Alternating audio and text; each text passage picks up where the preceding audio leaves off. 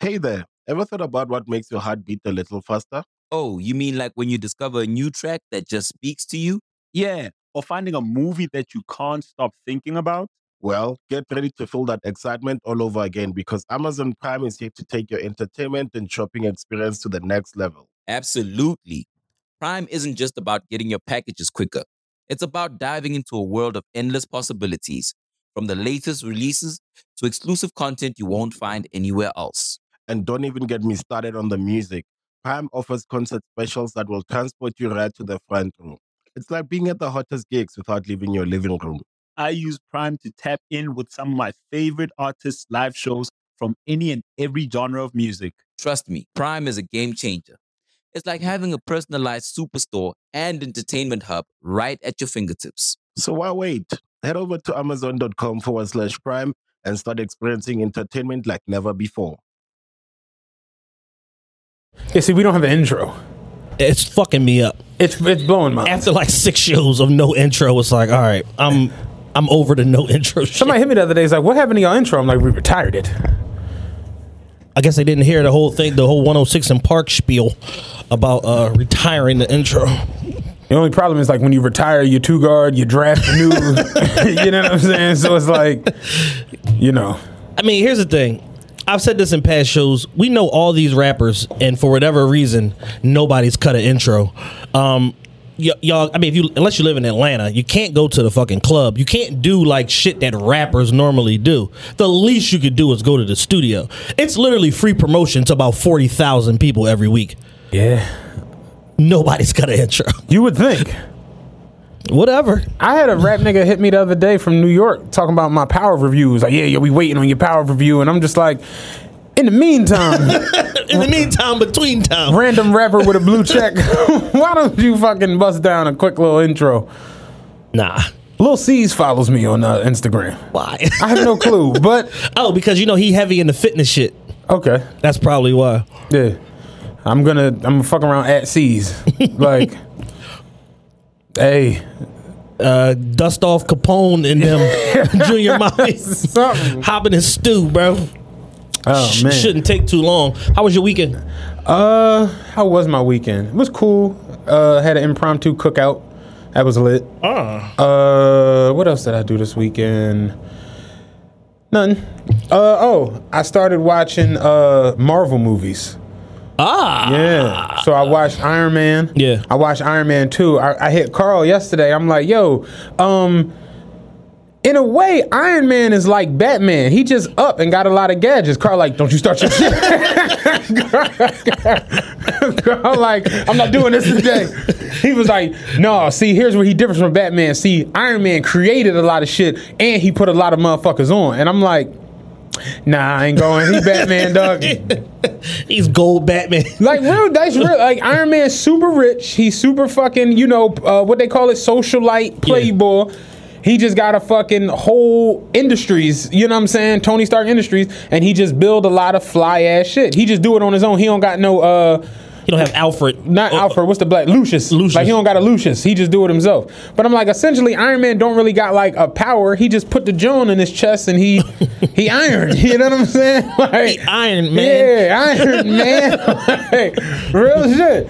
But I watched Iron Man. I watched Iron Man 2. I watched Iron Man 3 is especially terrible. Skip that, Joan. Everybody on the thread I was looking at on Reddit was like, yeah, don't Iron Man 3 is awful. Don't watch Iron Man 3. Because it's weird. You know, you got to watch them. Like, it's an order that you can watch them in to make sense. Because it's not chronological order with the way they were dropped. Correct. Sort of like with Fast and the Furious. So, like, there's continuity between Iron Man 1, 2, and 3, but there's additional things in between Iron Man 1 and 2 this that Spider-Man you miss. And that Ant-Man. So it's got like a whole list of like, you watch this Thor and watch this Spider-Man, and like, so I'm basically going down the list or whatever. It's like Fast and the Furious was on the other day.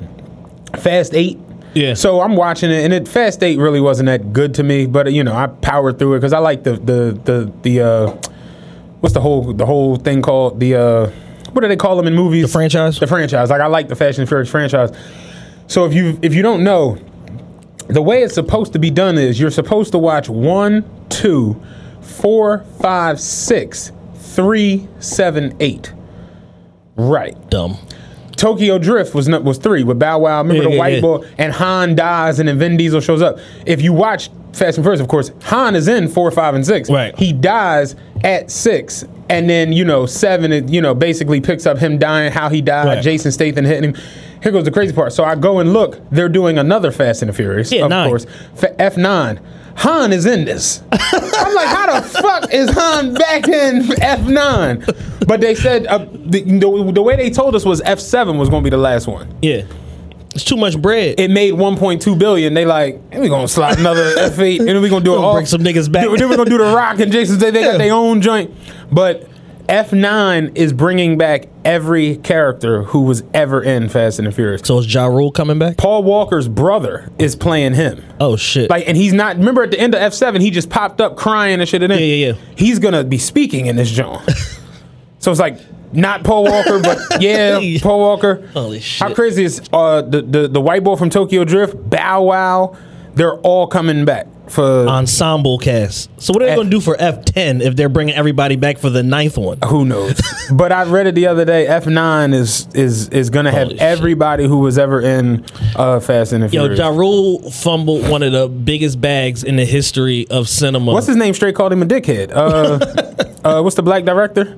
Oh, John Singleton. John Singleton, because he was like, I literally, when I got the joint to direct it, because he didn't do the first one, he did the second one. He was like, he had Ja Rule in mind for Tyrese's part. Gotcha. For being the actual co-star to Paul Walker. But then Tyrese, baby boy, whatever. So it's like, all right, cool. But then he was like, I want Ja Rule to be Tesh, which is what Luda became. Right. Like, Ja Rule was then going to be the shop owner where they went to get the joints done, and Ja just straight, like, flaked him. Like, nah, I ain't Y'all some bullshit. I'm out of here. Multi-billion-dollar franchise. 2 shots to be in a multi-billion-dollar franchise. That's stupid.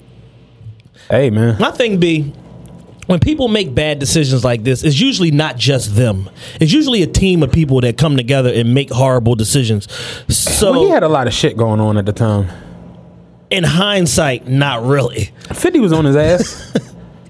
Yeah, you could have used this as a conduit to be like, oh no, I'm still successful. Look. I'm but you don't shit. see it at that time, at that joint. You know what I'm saying? So did you know Will Smith turned down The Matrix? Yeah. And Will Smith said when he was on Jay Leno, he was like, I'm coming out of Independence Day. I'm coming out of, I'm hitting, like, literally, they're throwing movies at me left and right now. Yeah. So he was like... Said he didn't get it. He's like, I got 2 studios, and one is like, yo, we're going to do a remake of Wild Wild West, pay you $20 million. He's like, all right, a remake, $20 million. There's this other studio, the Wachowski brothers or whatever, and they like, yeah, no. So we got this movie where it's like, it's the real world, but it's not real. We put the plug in your head. When the plug come out, you could still die, though, in the fake world. He like... I ain't going. He went Kumo Demi. Yeah, he went off and did Wild Wild West with Cisco on the hook. You know what I'm saying? It be like that sometimes. Sometimes you just turn down the John that's gonna be the John, and you don't. You know what I mean? Because he was supposed to do Lawrence Fishburne part, right? He was actually supposed to do Neo. Oh shit! And I look back though, I don't necessarily think I would have wanted to see Will. Like, it's fucked up because we always talk about like the best actors, and that's something we can do this real quick. Yeah. When people say who's the best actor out there, what like, just give me 3 people to come to your brain. Denzel, Leo, probably Will. Okay. For me, it's like, I look at alpha males in pictures. Denzel is an alpha male. Will Smith is an alpha male. Leo, though, can play a number 2 when need be. And he knows how to let a number 2. Like, if you look at Wolf of Wall Street, Jonah Hill danced on him in Wolf of Wall Street. He just danced on him. Then you look at Catch Me If You Can. He was the number 2 to Tom Hanks, but... He was the star. He was the... You understand what I'm saying? Did you see Once Upon a Time in Hollywood? I didn't watch it yet. It's excellent. I heard it's really good, though. But it's just like, like Leo... And that movie is about him, but it's really about Brad Pitt's character more. Somebody was telling me how good Once Upon a Time... It's excellent. But it's just like, you look at like Denzel, he's always... You never have a question with Denzel if he's in charge or not. Equalizer, he's 50, but I'm kick some ass real quick with the watch. You know what I'm saying? John Q. It's just like the little boy dying, cut my heart open. Like, it just, he's always the alpha male, and it's just, you look at like Will Smith, alpha male, Robert De Niro, alpha male. So it's just like, when you talk about the best people, you got to start talking about like that range where you can literally go over here, dude, like Jamie Foxx can do just about anything. Leo can do just about anything. Shit, Chadwick Boseman could do just about anything. Whereas like Will Smith, I don't necessarily know if I would have wanted, because you know Neo, like Keanu Reeves is like kind of stupid. So it was perfect. It like that. Morpheus. Like you wouldn't have wanted to see Will be like naive and dumb. And it might not have made it past the first movie. Will could have done the Lawrence Fishburne joint. I feel like he could have done that. Yeah. But I don't think him as Neo might not make it past the first movie. They're like, what the fuck is this? Yeah, like you know, because you'd been like Ali Wallin. You know what I'm saying? Like the doctor from Concussion is bugging. That was awful. That was terrible. I love Will, but that was awful. You know, I watched Bad Boys 3 last night. Bad Boys 3. Bad Boys for Life, whatever it's called. It's terrible. Here go the crazy part, though. I liked it, but it's terrible. It's like State Property 5. Highest grossing movie from the franchise. The highest grossing movie of all time from a January release. Hey there, ever thought about what makes your heart beat a little faster? Oh, you mean like when you discover a new track that just speaks to you? Yeah, or finding a movie that you can't stop thinking about. Well, get ready to feel that excitement all over again, because Amazon Prime is here to take your entertainment and shopping experience to the next level. Absolutely. Prime isn't just about getting your packages quicker. It's about diving into a world of endless possibilities, from the latest releases to exclusive content you won't find anywhere else. And don't even get me started on the music. Prime offers concert specials that will transport you right to the front row. It's like being at the hottest gigs without leaving your living room. I use Prime to tap in with some of my favorite artists' live shows from any and every genre of music. Trust me, Prime is a game changer. It's like having a personalized superstore and entertainment hub right at your fingertips. So why wait? Head over to amazon.com/Prime and start experiencing entertainment like never before. Peace. And it's the highest grossing movie of 2020. I'm like, damn. That was the last one that came out? It was, yeah. It made $450 million. Yeah, plot holes galore. So of course they like, oh well, you know, Bad Boys 4 is kind of like, you know what I'm saying? Because you know the Bad Boys 2 made $200 million against $100 million budget. Yeah, this shit had like a $50 million budget and made $450. Yeah. So they like, yeah. Martin has been retiring since the first Bad Boys. Yo, it's crazy. I'm watching it like Bad it's Boys, the same I'm premise. Retiring, Mike. It's the same exact premise. He's never retired. No, we shouldn't be shooting shit up. Bang, bang, bang, bang. Fucking Will got shot.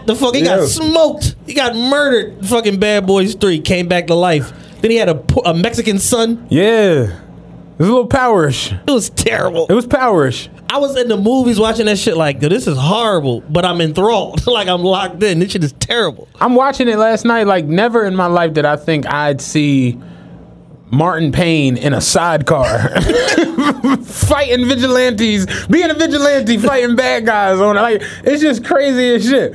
But yeah, they making a Bad Boys 4. Like, that's the thing with like these especially the movie makers. If some shit is profitable and makes money, we will run this shit into the ground. They'll do it until it don't work, and then they'll produce sequels to shit with none of the original characters in it, and then just straight the streaming service and it's shit. Crazy as fuck. Because now with so many outlets, like my cousin, you know, he was working on independent movies and shit like that, and he about 5 years ago, he told me, he said there's no such thing as a bad movie. They all make money. It's crazy. I watched a movie last night called Rent Due. Oh, you was wilding. The shit is on it was on demand, but it was like some independent studio, but like MGK is in it, Shiggy is in it. That's how I knew I didn't have no business watching this shit. Shiggy is on the fucking promo art. Little nigger boy. Shiggy, B. Simone is in the shit. Yeah. Like, it's just straight ridiculous all the way through, but it's funny as hell. Me and Rob was talking with Kurt the other day. Shout out Kurt. Shout out Rob too. We was talking about doing a remake of Who's the Man with me and you.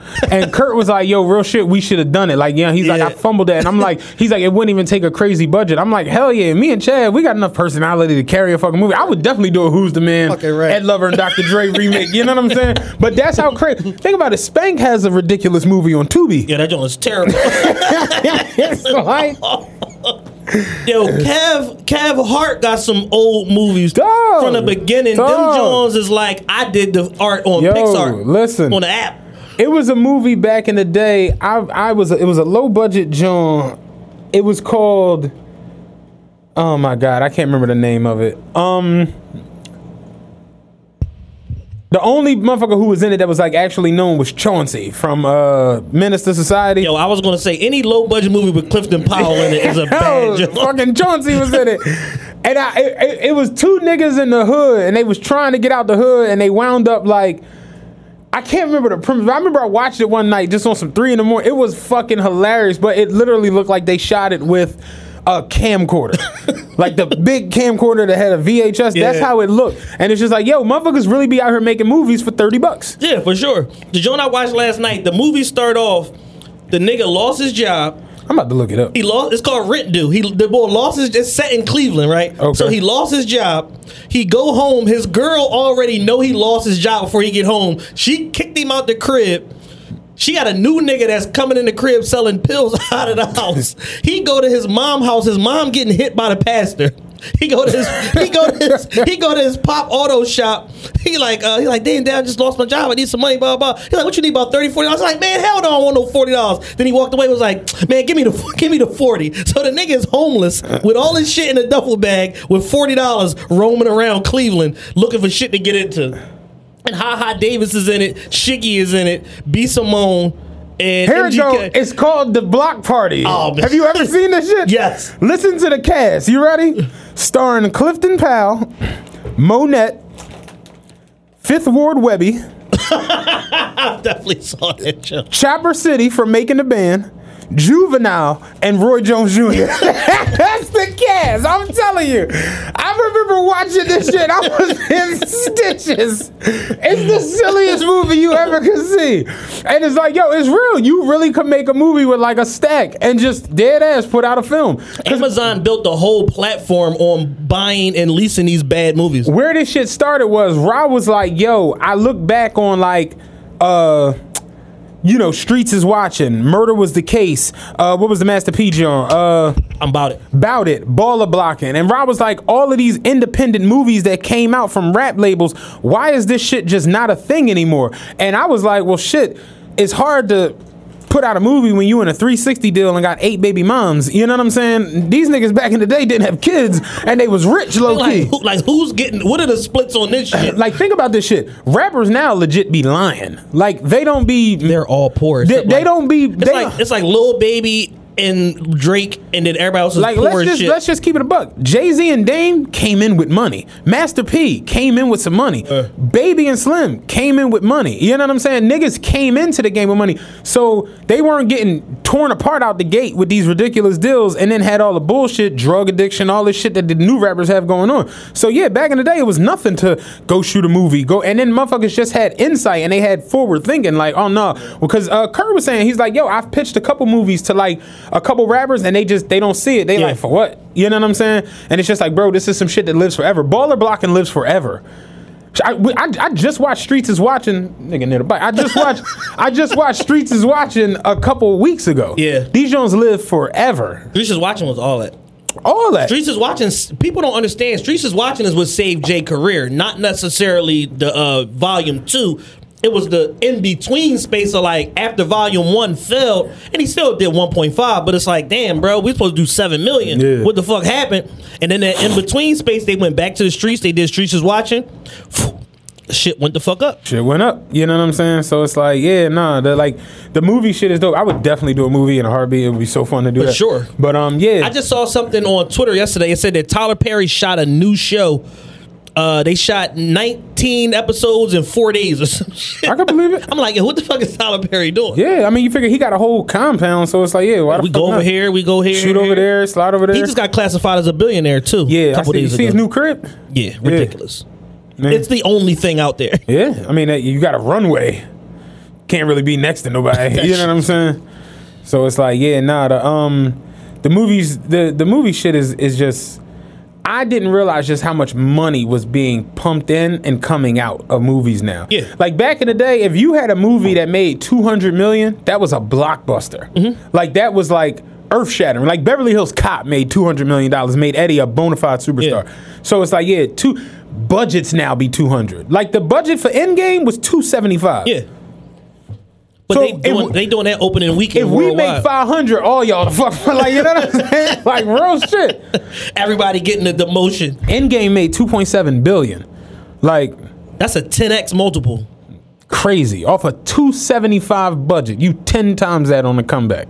That's crazy. Crazy as shit. So it's like, yeah, no, the movie shit is nuts now. And I gotta assume that with all these different, like you said, these streaming avenues, the Netflix, the Tubies, the Rokus. They doing limited runs and getting 50, 80 M's for just the leasing. You know what I'm saying? Just to lease the IP. Stand-up comedians is getting 20, 30, 40 just to have a special on a specific platform. Yeah. So it's like, yeah, why the fuck not? I'm just curious to... Kurt, make that happen. I'm curious to know, like, with the streaming shit and all of that, and Joe Budden been having this conversation the last few weeks. He's out of his deal with Spotify, so he's been exposing a lot of, like, little dirty secrets to the industry the last, 4 or 5 episodes. Somebody was asking me, like, how do you feel about Joe leaving Spotify? And I'm like, I don't have a... Well, what it is basically like, he said that they took a deal less than what they could have gotten for access to data. He said that they had deals on the table from everybody, from Apple, from Spotify, from Tidal. He went to Jay and said, hey, Jay, can I get data? Like, I want to know my analytics and who's listening where and this and this. And Jay told him, fuck no. Like, I've built my platform. I own this shit. This is my IP. No, I'll pay you to come over here. We do whatever that structure that deal is. I'm not giving you no info. I'll give you your week-to-week stats, but I'm not giving you no specific analytics.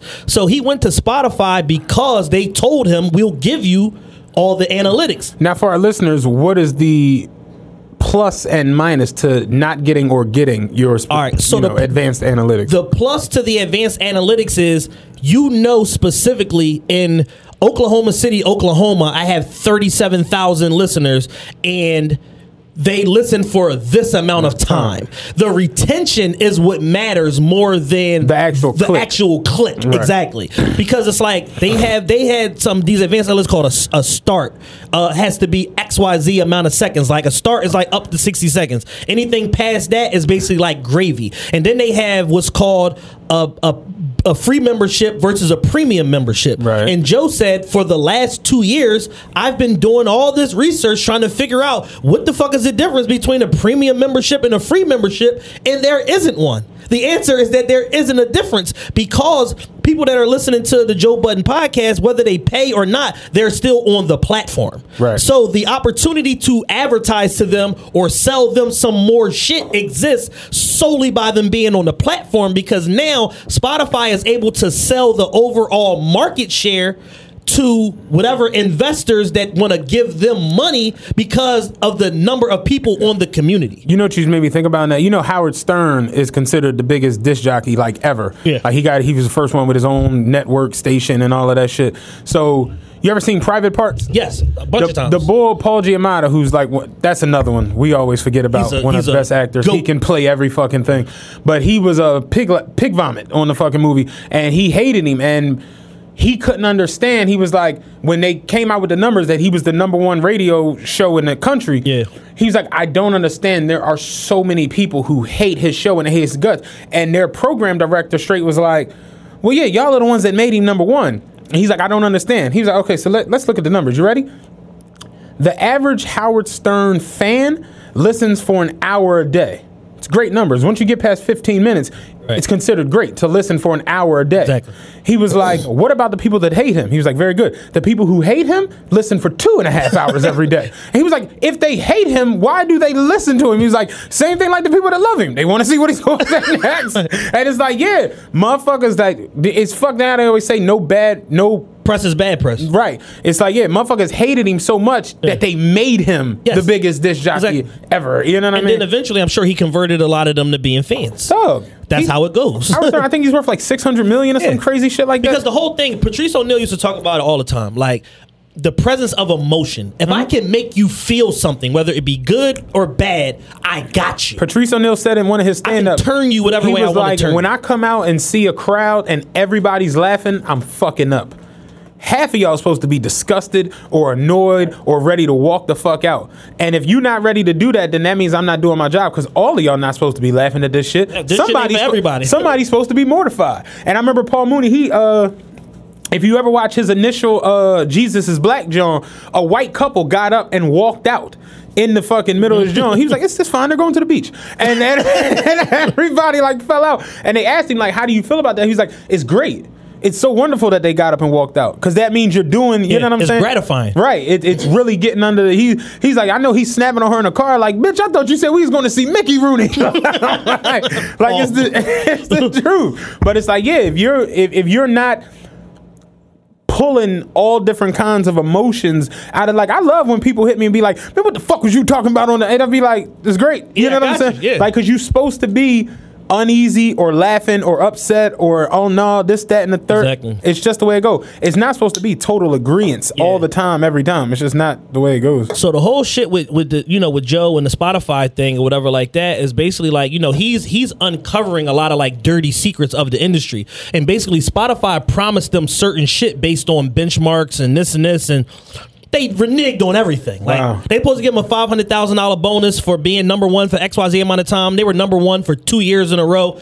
They didn't pay the $500,000 bonus. Then it turned in, we're going to buy you watches. They didn't buy them watches. They submitted the watches they wanted. Then they was like, well, what about used watches? Yeah. So then they submitted the used watches and they like, still above budget. He said, and it was at that point I realized Spotify is hemorrhaging money. I was about to say, but Spotify's throwing money around. Because didn't they just pay Rogan? He talked about that. Okay. They paid Rogan $100 million for 3 years. 97 mil, some for crazy 3 years. But and Rogan walks away owning everything. White privilege. White privilege. They paid Bill Simmons and his Ringer network $200 million. Wow. But they own it. They paid Gimlet $250 million. They have 100 podcasts. I think they bought. It was either Satchel or Podbean. It maybe it was a. I think it was Satchel. It was another network that creates the software to do podcasts. But they paid $375 for that. See what I'm saying? So it's like, and that's his whole. That's argument. Why when I saw Joe was with Spotify, I'm like, oh, they got to be getting paid really good then. Nah, and he's like basically saying like, yo, y'all offered me 20, 30 million or whatever, but y'all tried to own everything. Y'all wanted to own the fucking Pull Up, which is his independent show that he does on YouTube. Y'all wanted to do a mall show that y'all own. Y'all wanted to do a Rory Duce Palooza fucking capsule that y'all own. They were trying to do every fucking thing and own it all and then just cut them a check. And he's like, bro, y'all trying to do 2 year ago business based on 2 years later information and knowledge. We can't do that. Yeah. The number got to start with 9 figures because I know I brought you $1 billion. Yeah. So people like Charlemagne and Gilly and this, not understanding the conversation, all jumped out the window, start talking goofy shit. And Joe like, yo, we ain't fighting the same fight. Like, I own this. Like, Charlemagne, you had a job with iHeart for 10 years. You don't own shit. Yeah. If you get fired today or tomorrow, you got to start from scratch and figure it out. Yeah, you got loudspeakers or whatever, but nothing that you have on loudspeakers is bigger than the Joe Budden podcast. Yes, that you got to... You in your Nick Cannon bag. You can't fire a boss. Yeah, kinda. Kinda. Yeah. You know what I'm saying? But now you see, like with Nick Cannon, MTV is now reconsidering because Wildin' Out means that much. So much it's the to their only programming. show they have.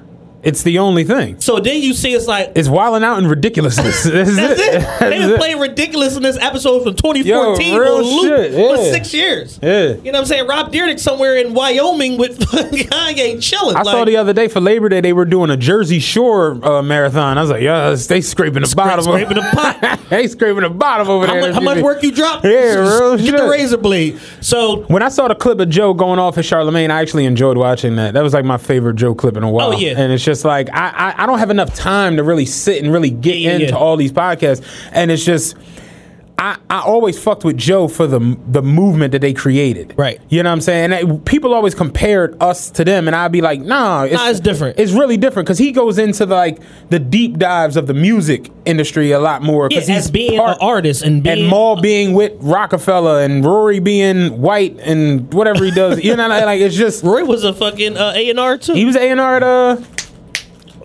who was he with? I think Columbia or some shit. I think it might be Columbia. I think it was Columbia. But it's just like, it's just a different dynamic. But I always, when I listen to it, I would enjoy it. It's just, his podcast be 9 hours long. And that's the thing. And that's the other thing he said. He said, he said, the whole time we've been here, I kept this motherfucking podcast 3 hours no matter what. I'll talk to y'all about bullshit. I talk to y'all about fucking parks, fucking, fucking greens recipe. He said, you know why? Because it's a fucking case study. I'm trying to figure out how long do people listen to the Joe Budden podcast. He said, and do you know what they do? They stay till the third fucking hour. One thing I thought was very interesting about us, we normally do 2, under 2, around 2. The 4-hour John, people love this got shit. us an insane react. I had so many people hit me like, "Yo, why don't y'all do 4 all the time?" I'm like, we got other shit to do, and we ain't necessarily, it's other shit that's kind of on the high. We find 30 M's 4 hours a day. You got it. You got it. You know what I'm saying? But Joe Rogan status, right? But I've realized that like if motherfuckers is a fan of something, they want more of it. Yeah, crackheads, they try to get more crack. You know what I'm saying? Like, it just is what it is. So I mean, if you get a chance, check it out. And this goes to the listeners also. But his last 4 or 5 episodes are really specific conversation. He said he was going to do a couple episodes where he just was going in. He's been going. Yeah. Every fucking show. And he's just been basically letting it all hang out and just basically letting y'all know, like, listen, it's a flip side to this shit. You know what I'm saying? And he's like, looking back, I should have took the title deal because Jay told me off rip, I'll pay you. I'm not giving you the fucking information though. You know what I'm saying? I own that. That's my fucking data or whatever like that. He's like, and Spotify told me they would give it to me and didn't. They lied. You know what I'm saying? So in Jay's case, or in not just Jay personally, but just the platform, Tidal, Apple. Yeah. Why does the information matter so much to them that the podcaster can't know it? Because it gives you leverage in negotiation, number one. Because I see that. We know what you don't know. You know what I'm saying? And we know if we have something like, all right, if Joe Budden podcast is like, the number one. Like if you find out that the bricks is $10 and we selling them for 40 grand, you probably ain't gonna pay 40. That's proprietary information. Yeah, you ain't probably gonna pay when you realize we getting them for $10. I understand. Exactly. So we gotta hold that close to the chest. So it's a situation where, in Joe's case, it's like y'all gave him some of the information. And then once y'all realize what he was doing with the information, y'all like, oh, fuck. So they stopped giving him the fucking...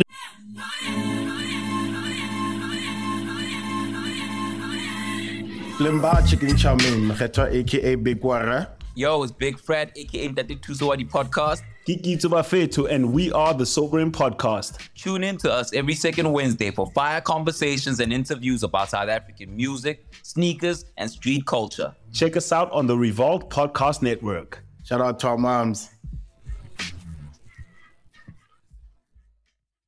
Information.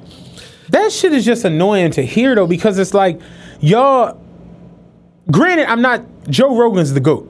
He's, the Mike Jordan of rap, the Mike Jackson of pop, you know what I'm saying? The Mike Tyson of street Edwin knows. We know that when it comes to podcasting. But y'all just threw $100 million and let him keep everything. Everything. And it's just like, all they got was the right to go back and put advertising on his back catalog. But when the agreement is up, y'all got to pay me again or I'm out and I bounce with everything. And they gave him a lead-in time for them to right size everything and this and keep creating more catalog. Yeah. That deal got announced in May. Yeah. The shit don't start till like next week or some shit like that. Yeah, I think it was like, I think I saw September 22nd, 2020. So basically another 2 weeks or whatever like that is when the shit starts. But he gave him a whole 4-month ramp up in order to, all right, we're going to do this and this and this back office shit and blah, blah, blah. And then you have a show that you already have. We talked about this with like the Lil Uzi shit. You already have this on your platform. All you got to do is just do right by it. All you got to do is pay him. All you got to do is pay him. And they don't want to pay him. So basically it goes to show that being number one don't mean shit. Right. If y'all are paying number 2 through 30 tenfold what you're willing to pay me because they quote unquote got a network with 10 shows, but I don't know none of them shows on the Ringer. Do you? No. Other than Bill Simmons' podcast, do we legitimately know any shows that fall under the Ringer's network? No. We don't know them. So it's like, all right, it's almost like a vanity network. So it's like if y'all trying to chew up market share, which he said they were trying to do, he said when they came over there, they basically told him, yo, we have 0.5% of the podcast market. Apple Podcast was so prevalent just by them having hardware and preloading the shit on your phone, they captured 90-something% of the market by accident. Right. They didn't even know that they did it. Then they were like, oh shit, like, okay, let's do something with this. Like, Just by having we got the streets. oh shit! Just by having the fucking hardware, we captured this whole entire market that we weren't even looking for. Yeah. So then Spotify said that we could get to 3% of the market. We're killing it. Joe said they were 900% above target. Damn. And they didn't pay them their bonus. They didn't give them the watches. They wouldn't even give them vacation time. So we shouldn't be looking for a Spotify We shouldn't be deal. looking for a Spotify deal. Or if we are, we have to have all of this shit in mind going in. But like he said, he had an agreement on what he could get, and they reneged on it. The only thing they couldn't renege on is that they can't edit his creative. So that's why he's allowed to be on Spotify talking crazy about Spotify at the end, because in the contract it says you can't edit my creative. So that's where they fucked themselves, because they thought we're going to get so far ahead of this deal, like a year in, if they overperform, we'll pay him whatever. Right. But y'all didn't bank on the fact that he wasn't moved by the money, and that the ownership portion of it was more important than the money part of it. That's the Dame shit. That's the Dame shit. And he referenced the Dame shit talking about He did, Charlamagne. you're right, yeah. He said when Dame Dash was having a certain conversation, you motherfuckers didn't get it. Because y'all are wired a certain way. Y'all don't understand what it's like to put your own bread up and to really own something. And that it's weird. That's kind of how I feel about this shit at this point. It's like, for someone to swoop in and be like, I'll cut y'all a check, but we own the name and all the content, it basically means we did 3.5 years of work for no reason. Yeah. If the check nice, we talk. Yeah. But it's just like, damn, that my biggest thing is not owning the name. Because there's so much you can do with that. Right. You know what I'm saying? There's so much that falls from the tree of one piece of IP. And that trickles down from it. From our name, we have all these different catchphrases and shit like that are synonymous with our show that people know. So to just turn around and give that all away for a piece of green money is like, we selling ourselves short. Right. You know what I'm saying? You know what I'm saying? It's like the content is the content. I can do that shit. I can go on my IG. My power reviews are here. Yeah, I could literally just do that shit whenever I felt like it. But the name, like you said, and everything that falls under the umbrella is just like, to see if we was tomorrow to sign a deal with, let's say, Spotify or Loudspeaker or whoever, and see them turn around and have Young Dirty Nigga YDN t-shirts for sale on the website and we don't get none of that. It would just be like, we fucked up. I ain't gonna hold you. I ain't gonna hold you. We took a L. You know what I'm saying? Because a lot of times what these companies do is they see further down the line than the creator does. I mean, that's having an entire staff dedicated to seeing down the line. Exactly. So they got 40 people on their team versus me, you, and Taylor. We got 3. And Ra in the shadows. So we got 40 versus 4. Right. And everybody just came from Pearl Vision. They designed to see. Their job depends on them seeing where's the opening at. Their job literally depends on the shit. You know what I'm saying? And that's what motherfuckers don't be getting. Matt just broke his mic for those of you out there listening. I got it. Nah, not really. It's in there. Oh, is it? Yeah, I just don't. It ain't in there flushed. Well, I'm from the hood. You know what I'm saying? We'll figure that shit out later. So it's a real interesting. For people that are interested in the back office part of podcasting and shit, Joe been exposing it all the last fucking 4 weeks, and they do 2 shows a week. So and I can feel it coming because I'm starting to have more and more conversations with more and more people about the shit, and. People have been kind of scaring me a little bit, yo, what happens when you get a deal? What do you do? What are y'all gonna ask for? What are y'all? And I'm just when that shit come, you just, that'll be a conversation. Me and him sit down and we figure out. My thing is having how he said, you can't edit my creative. I want this many sugar-free Red Bulls. Just whatever the fuck it is,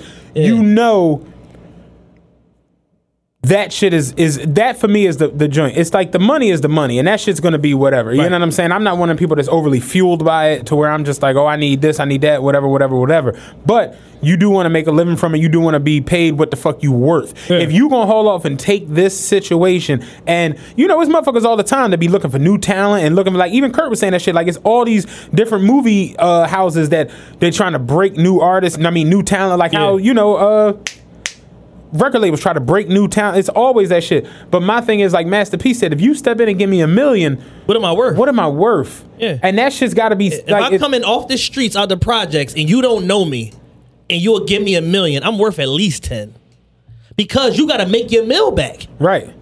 And some.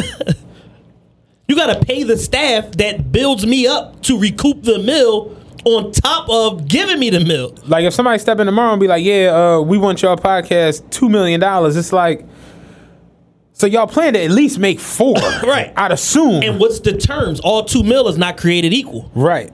So how much goes in our pocket? How much is set aside for recording? How much is for creative and marketing? Like, do we still got to fund everything after that shit? You know, like, it's just do y'all just cut us $2 million and say, all right, see you in 12 months? Like, what's the support? Right. And that's what he was saying. He's like, I'm not falling for the deal where y'all say, all right, well, we gonna give y'all XYZ amount of money up front, but y'all retain 80% ownership and we keep 20% for fees. He said, I asked one simple question: what are the fees? He said, and then they start hemming and hawing and all this bullshit, and then that's when I knew I gotta get the fuck up out of here. I was reading a thing the other day where it was saying how the podcast game is becoming like the record industry, where it's just like the contracts are becoming fucking notebooks, phone pages and shit, and it's just like, you really, really gotta like know what the fuck. It's not like back in the day where you could just get in there, record, put the shit out, go on YouTube. It's big business, because here's the thing: there's advertising at stake, there's marketing at stake, there's market share at stake. These companies are publicly traded companies. I was about to say, once you go public, it's the value of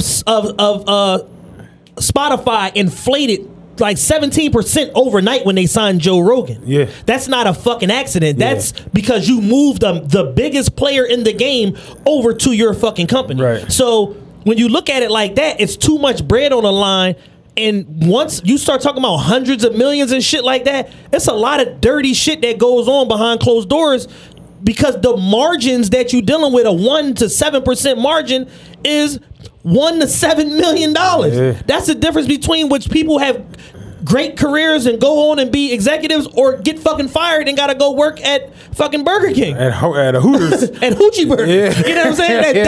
That's the difference when you don't negotiate the right margin. When I heard Joe Budden say that we not talking about no deal unless it's a 9-figure joint, and I'm just like, damn, how about it? Joe Budden shit is definitely probably worth $100. He was number 1 every single week on Spotify for 20. What was that? How many for 24 months? Like, he was number 1 every week for 24 months. Yeah. In the midst of y'all bringing over The Ringer, bringing over fucking Gimlet, bringing over all this fucking Amy Schumer's podcast, all of this different shit, and he still was number 1. Not urban, number 1. Period. Yeah. That's not. What is that worth to you? You know what I'm saying? And all that flows from that. You know what I've seen? Funny as shit. Since Joe Rogan signed the deal with Spotify, he don't be number 1 no more on Apple. He'll be like number 2, number 3. Joe said since they didn't redo their deal, now all of a sudden they're number 13. It's crazy as shit, right? Well, but nigga, you know what I'm saying, T? Like, Joe Rogan been number 1 on Apple since it was created. The 80s. You know what I'm saying? Now all of a sudden he's number 7. Joe Rogan been number 1 since the war ended. And like, real shit. And it's like, you go in there now, he number 2, number 4, just all over the place. And it's just like, he's moving 250 million people a month. Dog. How the fuck isn't he number 1? He does a specific interview with somebody like Mike Tyson, this Kevin Hart. On YouTube, this shit'll have 11 million views. Yeah. YouTube. His Clips channel be getting 9 million views on a That should be a week after the interview drop. You know what I'm saying? Motherfuckers will go back and watch the interview after they've listened to this shit. It's crazy. It's incomparable. And it was smart that Joe Budden made the distinction. Like, I'm not looking at what Joe Rogan got. He's like, I don't care about that. I care about us, and I know what I did for this company. I know how the stock moved. I know how the fucking users moved. I know that my retention is through the fucking roof. So I've introduced hundreds of millions of people to this fucking platform. That gotta mean something. You know what I'm saying? Hell yeah. And I gotta be rewarded for that. And there goes that. So if y'all want to, take a look into the back office part of the podcast industry, listen to the last couple episodes of Joe Budden podcast. It's a very, very interesting conversation. Very, very, very, very decent combo. All right, we got to start with some nonsense. 100%. Dr. Dre is going through a divorce. Facts. He has been married to his longtime wife, Nicole. For like 20 years, right? Yeah, because she was even like she had a cameo in Straight Outta Compton, right? You know what I'm saying? Like, and she been there, since the death row days or whatever. So she's been there while Dr. Dre walked away from death row, started Aftermath, did the deal with Interscope, did the deal with Shady, did the deal with G Unit, did the deal with Beats, did the deal with Beats. 24 years. 24 years. She's been there for a while. They're going through a divorce. It's getting nasty. Divorces. This is my thing with divorces. It's like, why do it gotta get ridiculously? Why? Not even going to divorce. Niggas break up. And just I don't understand why shit just gotta get messy as a motherfucker. They say gotta get real quick. They say it gotta get worse before it get better. So maybe that's what motherfuckers is living by. Me and Lee split up for 5 months. No one knew. Except your closest friends. Conducted business as usual. Yeah. It's like, why when y'all break up or have a situation, why is it all these weird memes? You know what I'm saying? Messages. Cryptic, stupid. Like, I don't understand it. Y'all be leaking nudes. Y'all be People don't have any inner dialogue. I will never understand this shit, dog. It makes absolutely no sense. But when it comes to divorce, it gets ridiculous. Cut the puppy in half. That's how motherfuckers be. And I want the bottom half of the puppy. I want the bottom half of the puppy. Real shit. And it's just like, why do it gotta go here? I think people are just so emotional. And, in a divorce, it's like jockeying for like leverage, especially when you talk about high stakes divorce, like the Dr. Dre's and like big motherfuckers. Like, God forbid if Puffy was to ever marry somebody and the fallout from what that divorce would be looking like with this guy being worth like 1.2 billion. Like, it'll get ugly fast because a lot of times people's partners aren't equally yoked to them. No. So they've been married to the lifestyle more than they've been married to the person. Right. So when that lifestyle gets threatened and then all of that fear comes out, motherfuckers start tripping and start losing it. Look at Jeff Bezos' divorce in comparison to all the other high profile divorces we've seen the last few years. All you heard was Jeff Bezos' wife split up, blah, blah, blah. 3-4 you had in the 3-4 months between the time that they settled, all the little stupid internet hoochies, and, she about to get half and this and this and this. I'm like, she's not gonna get a penny over 20%. But California, she's not getting it's too much bread on the line. It's not happening. Sure enough, she settled out. She got 25 billion. He kept his 100 something. Everybody's fucking happy. Now she worth 68 billion. He worth 200. Right. Everybody fucking wins because that motherfucker is like a mine. Like, nothing leaks from around Jeff Bezos. Whatever information he wants to come out is what comes out. Everything else stays in house. Yeah. And I know he got NDAs out the ass and probably all type of shit like that. But you heard little to nothing. All you heard was his wife wanted a divorce. You didn't hear nothing about no spousal support. None of this stupid shit because you dealing with mega billions. We not even thinking about this shit. We gonna work this out. I know what you did for me. You know what you did for me. I got XYZ right now. Take this, some backdoor stock option shit. You gonna be good. 7 months post divorce, she worth 68 billion. She's the richest woman in the world. Yeah. Holla. Meanwhile, Dr. Dre with just barely $1 billion, all of his shit is in the fucking news.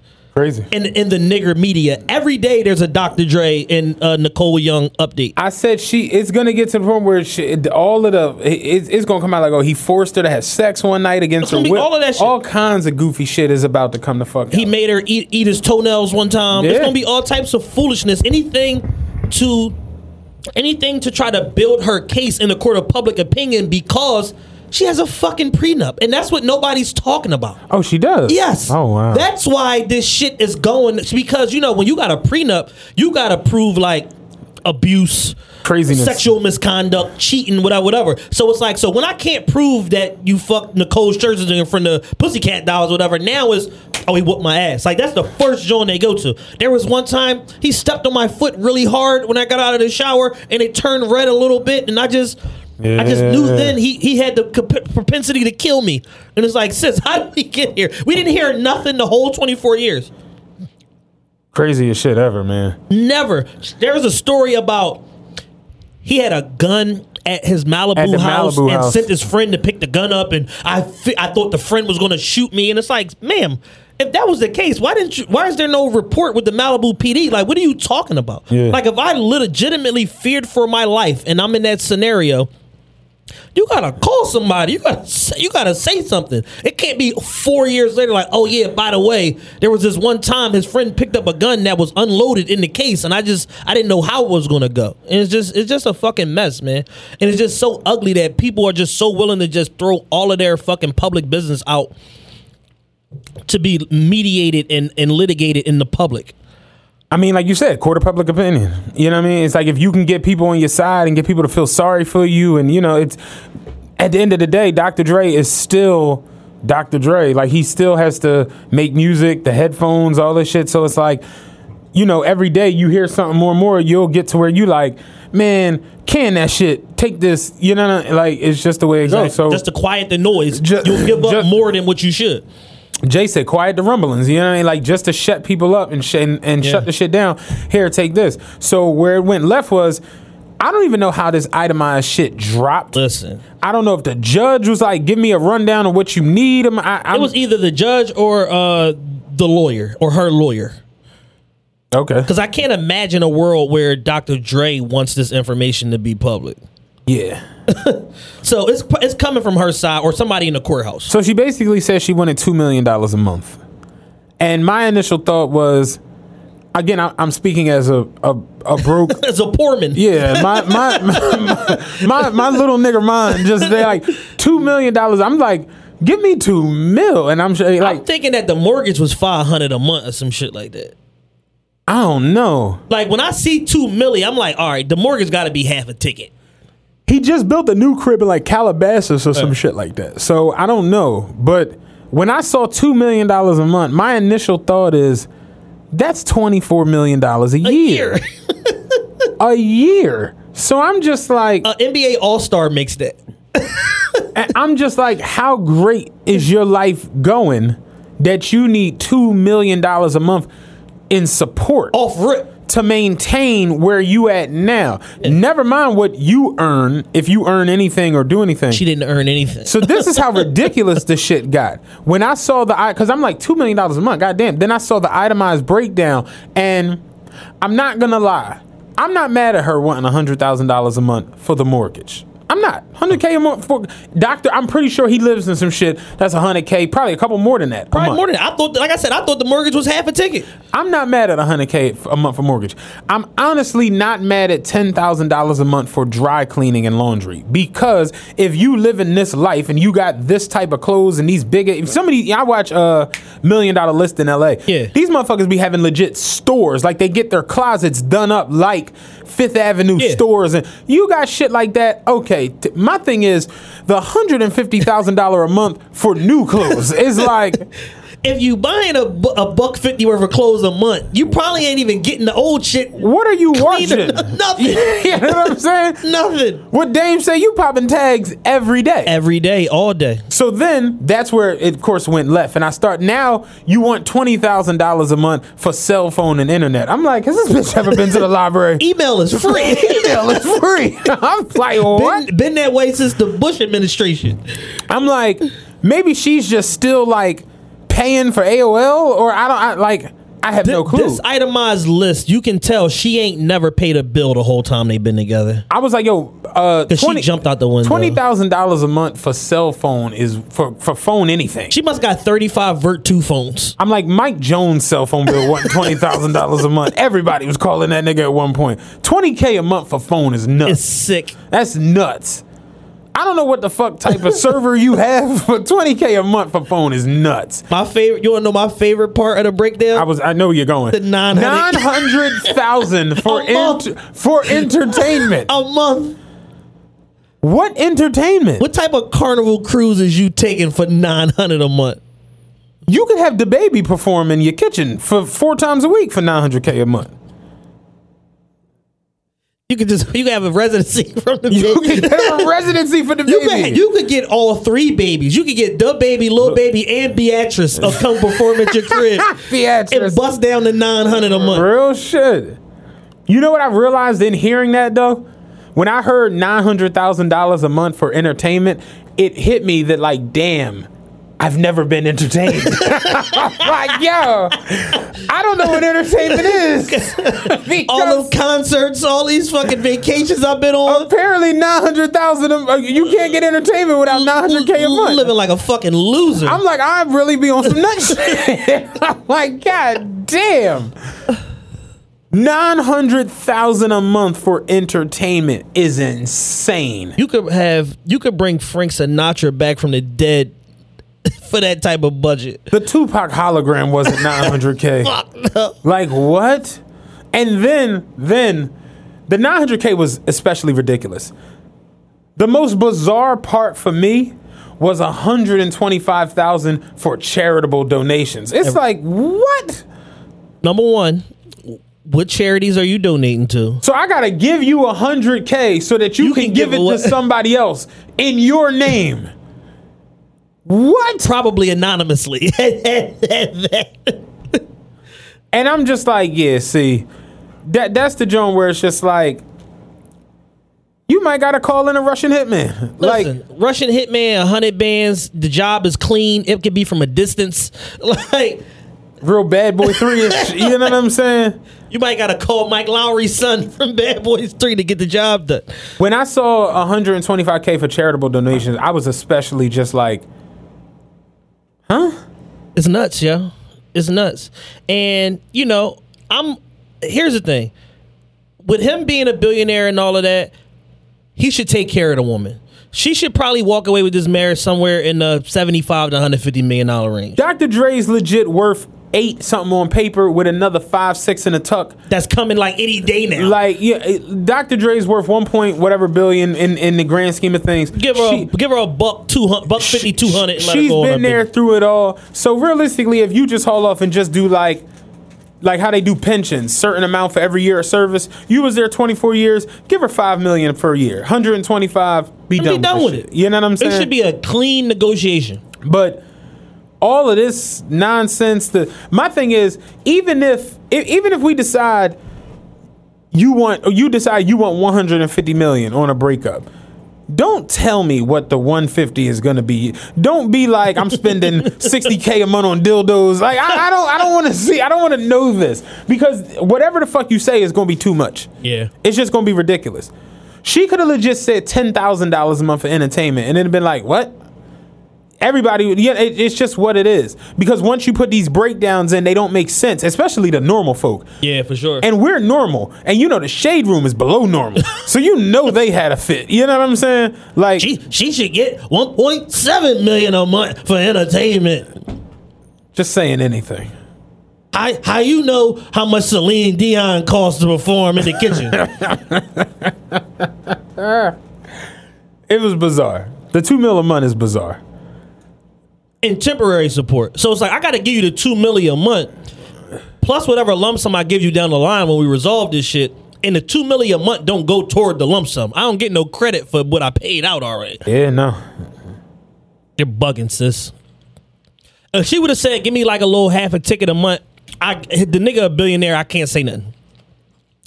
$2 million a month is like, come on, sis. My thing is, do you think they spend $2 million a month? I've heard stories about Dre, like he take real expensive vacations and shit like that, like $5 million vacations and shit, but it'll be like 40 people. Like he'll take the whole Beats staff or the whole Beats One radio staff on vacation and do like an island and shit like that. Spend $5 million on vacation, shit like that. Like nobody's allowed to pay for shit around him. That I get. But that's once in a while. No, I mean like him and her monthly. Do you think they spending $2 million a month? Combined, yeah. Probably. Living expenses, mortgages, leases, and upkeep. You know, your fucking landscaping bill on them type of properties is probably $200 a month. So it's like, yeah, I probably get that overall, them as a unit. But for her to just say, just me, Nicole Young, I need $2 million a month is like, and half of it is going to entertainment, you bullshitting. Yeah. You bullshitting. Like, and the fact that you had to itemize it lets us know, like, y'all didn't think this through. And you got some scumbag lawyer that ain't got in your ear and is just shooting these crazy ass numbers at you based on the fact that California is a communal state and all of that old shit and 50% blah blah. Yeah, but I got a prenup. And that's what nobody's talking about. The presence of the fucking prenup. I think it's crazy that all the numbers are just solid numbers. You know what I'm saying? It wasn't nothing like, it wasn't 937,500. Like, it was just even numbers. Like, my car note is this amount, dollar. You know, my phone bill is $87. My water bill is this. Like, it just 100,000, 300,000, 900,000, 70. It just. Like, how much is your car notes? Probably about 7,000. Round up to 100. Yeah. Just round up to $1. I got the new Bentley and I got the Ferrari. The new Bentley and the Lambo truck. Both my notes is together. We looking at about 82. It's like 82.50 every month. All right, cool. So we're gonna ask for 60,000. You gotta put gas in the car, right? Insurance, tires and shit. Insurance. Don't you be burning rubber and shit down there? Yeah, real talk. It's bizarre. It's crazy, man. Divorce seems so scary, man. A lot of people, I do not want to go through one. A lot of people have gotten turned off from the concept of marriage because they see shit like this and they just like, especially successful men and women, see shit like this and it's like, nah.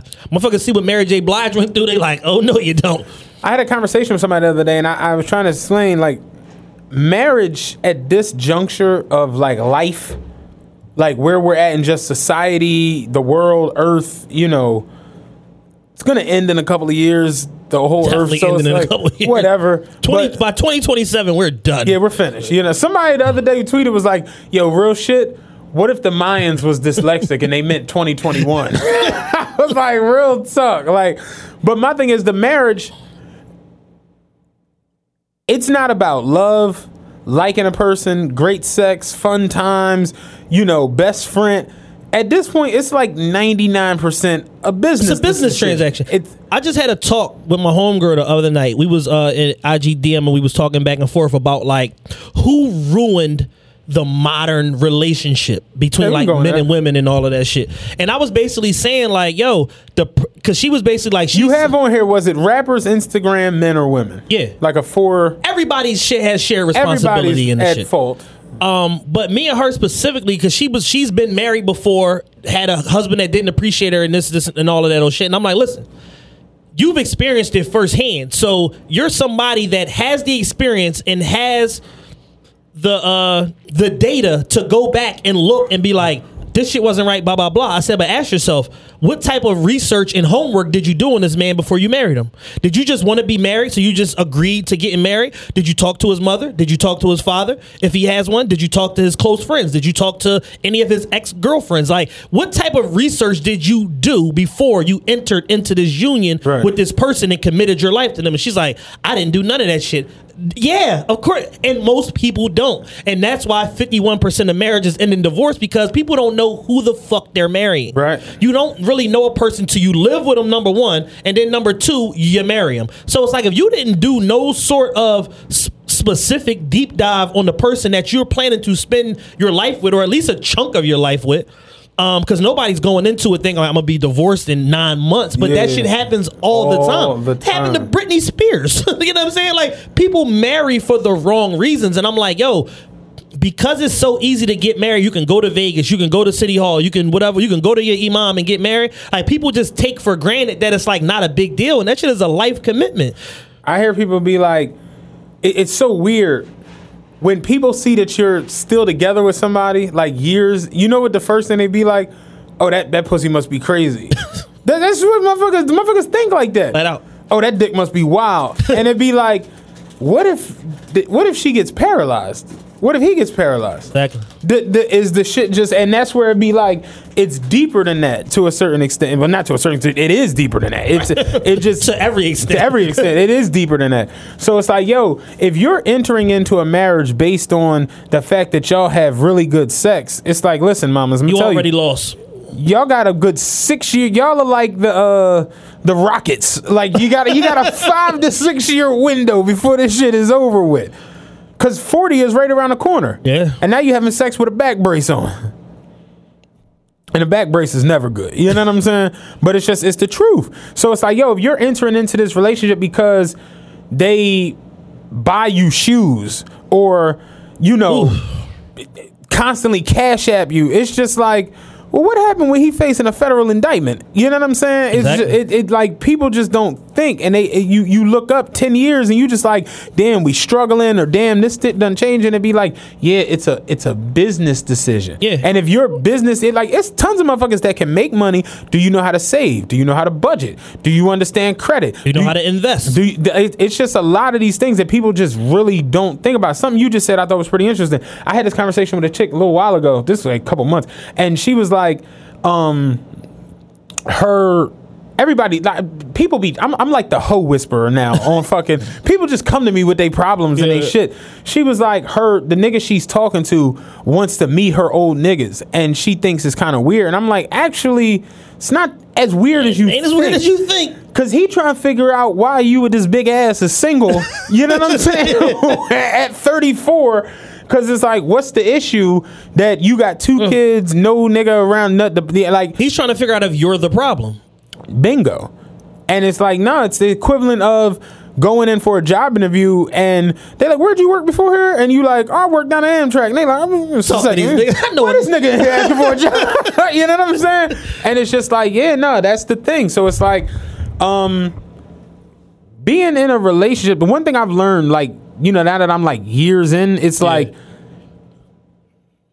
you definitely got to learn how to compromise. That's without a shadow of a doubt. Sure. But at the same time, you got to like want to grow. You have to want to be better. And then you got to like really try. Yeah. Like you can't. Growing up, a lot of men out here don't really have a man around them. So you really don't understand the whole be about your words or be about like your actions being louder than your words. It's like you really, really got to like try. And I hear women that like go through this divorce shit when they be like, yeah, like the nigga literally like motherfuckers just get comfortable or just lax. And it's just like, yeah, fuck she gonna do? Fuck she going? Turn up. You know what I'm saying? Turn up. We going to the hat. You know what I'm saying? And it's just like, yeah, no, you look up and you be divorced in fucking 13 months after a marriage. You know what I'm saying? So it's like, yeah, no, that shit is deep. It's wild. Yeah, I really want to explore the conversation deeper because I want to talk to like women about it. I do too. And different types of women. We can get some women up here who actually speak. Yeah, I want to talk to some young you know, we women. go through that often. I want to talk to some younger women. I want to talk to some women in their 30s, possibly in their 40s, and see what the difference in philosophy is. And it's like the dating experience, married life, shit like that. Because it's like, right now, like the other days, Nitras, Biggie Snugs had a tweet that said the dating Greatest pool tweet. got pee in it. Yeah. For sure. Because the whole thing is like everybody's trying to get an advantage over the other person. The guys are trying to finesse the girls are trying to finesse the guys, and they all want different things. And the biggest problem with dating and relationships right now is that people are selling shit that the other party is not buying. I wasn't even gonna say that's the biggest problem. I feel like the biggest problem is I don't want to get played, so I'm not gonna emotionally invest. And I'm gonna play you first. Right. And it's like you got to understand something. If I've made the vow to marry you or be with you, and you have to be like wear your heart on your sleeve, and you can't really trip off of certain shit. You know what I'm transparent. saying? Right. So it's like you got motherfuckers out here that's just like so cool and just whatever. And if even down to like the back and forth dealings day to day between men and women, if she know that you don't, like you say, apply pressure, I guess that's the new nigga term. Right. If she know that you not that type of person and you just gonna let whatever go and whatever slide, a human is a human. They gonna Meek said in a song, "If you fuck my bitch, I salute you." Listen, I will not salute you. I've been there, and I saluted the nigga. I'm not saluting anyone. I cursed You my girl. stood like this? But not. Oh, that's like an actual salute. That's what I'm thinking. I'm just saying the concept of it is. It was a situation where a couple years ago, like 2012, me and my girl at the time was in the process of breaking up. Couple years ago, nigga, that was a decade. Yeah, well, a long time ago. Okay. We were in the process of breaking up and shit like that, and we were having our issues, and she started dipping out and seeing somebody else. That wasn't so much the issue as she was lying about it and basically like manipulating what she was doing around me in order to do what she was doing, as opposed to saying like, yo, I'm dealing with somebody else, I'm out. Because she wanted to keep the security blanket of like, oh, maybe he'll wake up and still want me. And it's like, no, I don't want you no more. You can do whatever you want, but get the fuck out my apartment that I'm paying for. And it was that part of it, to the point where it's like, yo, I got fed up. I ain't gonna lie. I went through her phone because I'm just like, yo, you staying out, you got funny hours, you moving weird. I need to find out what the fuck is going on, because this shit is going to eventually meet itself at my front door. And this is not some random chick. This is a girl I was with for 7 or 8 years at the time. Yeah. So I'm trying to figure out what the fuck is going on. I go through her phone. I see all the shit. Fellas, I don't advise you going through your girl phone, but if you do, go to the group chat. That's where the shit is at. Yeah. It ain't in the text messages with her and the nigga. It's in the fucking group chat. They tell it all. I go through the fucking group chat, boom, I find everything. Yeah, I stayed out with so-and-so last night, and I told Chad XYZ. I said, oh, I woke her up out of sleep. Yo. Nigga, wake up. Yeah, wake up. Yeah. You gotta go. Huh? What's going on? Yeah, you gotta go. I said, go ahead, get your shit together. I'm gonna help you pack your shit up. Call your mom too, because you ain't leaving here with my card, neither. You can get the fuck out. And it's just one of them situations where it's like, yo, it didn't have to be that way. It didn't have to be an aggressive confrontation, because leading up to that, I'm asking you what's going on, why you didn't come home this day, why this, why that, and you're lying to me over and over and over again. So it got to a point where it's like, yo, you just insulting my intelligence. I'm just any nigga now. Like, you have no respect for me. So now you got to get the fuck out. Yeah, see, I emotionally know what I can and can't handle. So if she leave her phone there unlocked, I'ma just lock it. I can't. You know what I'm saying? Because I'm doing too good. I don't need an emotional breakdown at this juncture in my life. You know what I'm saying? Seriously, I just don't. I don't need that shit. So it's just like, yeah, I'm not one of them people. Like, I see motherfuckers just like, you know how niggas are playing, yeah, I don't love these hoes. That line right there, when a nigga tell you he don't love these hoes, he in fact loves them hoes. I love all my hoes. You know what I'm saying? In like, history, I've loved ain't no all my problem hoes. with it. Yeah, I ain't gonna hold you. Like, I think Lil was like, yo, real shit, I be in love on day 2. I just don't say nothing. And it be like, yeah, real shit. It's like, dog, I've loved every fucking body. So it's just like, yeah, like, I get it. But when it comes down to like the dealings of each other with that dating shit now seems just, it's impossible. It just seems impossible. It's just no way around it. It's impossible. And it's like, I'm in a fairly new relationship. I've been with somebody for a year, and I love her to death. I got a lot of respect for her. And every time my paranoia gets the best of me. Every time I thought she was on some bullshit, she wasn't. So after a while, I just had to just cool the fuck out. And like, just like everything that I thought looked like something, it was like, no, because explained everything. I'm like, all right, cool. It's me. I'm tripping.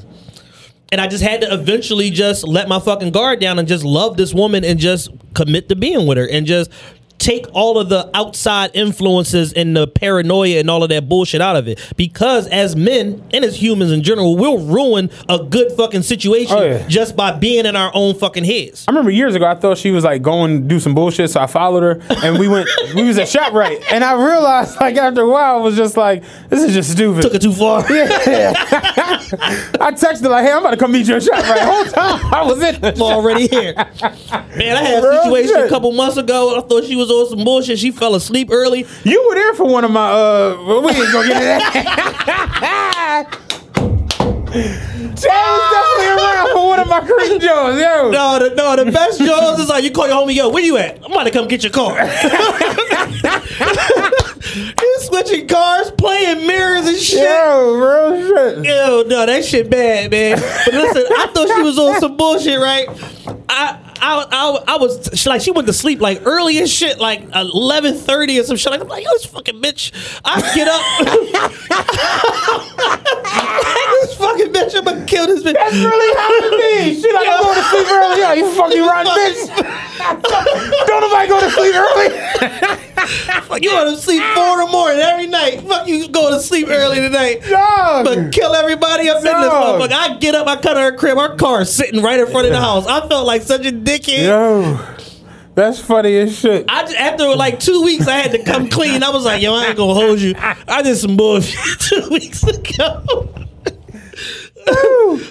Yo, I remember one day she came in from work and took a shower. I lost my shit. Ripped the shower curtain down. The fuck is going on? Taking showers when they come home from work. Fuck type work you was doing.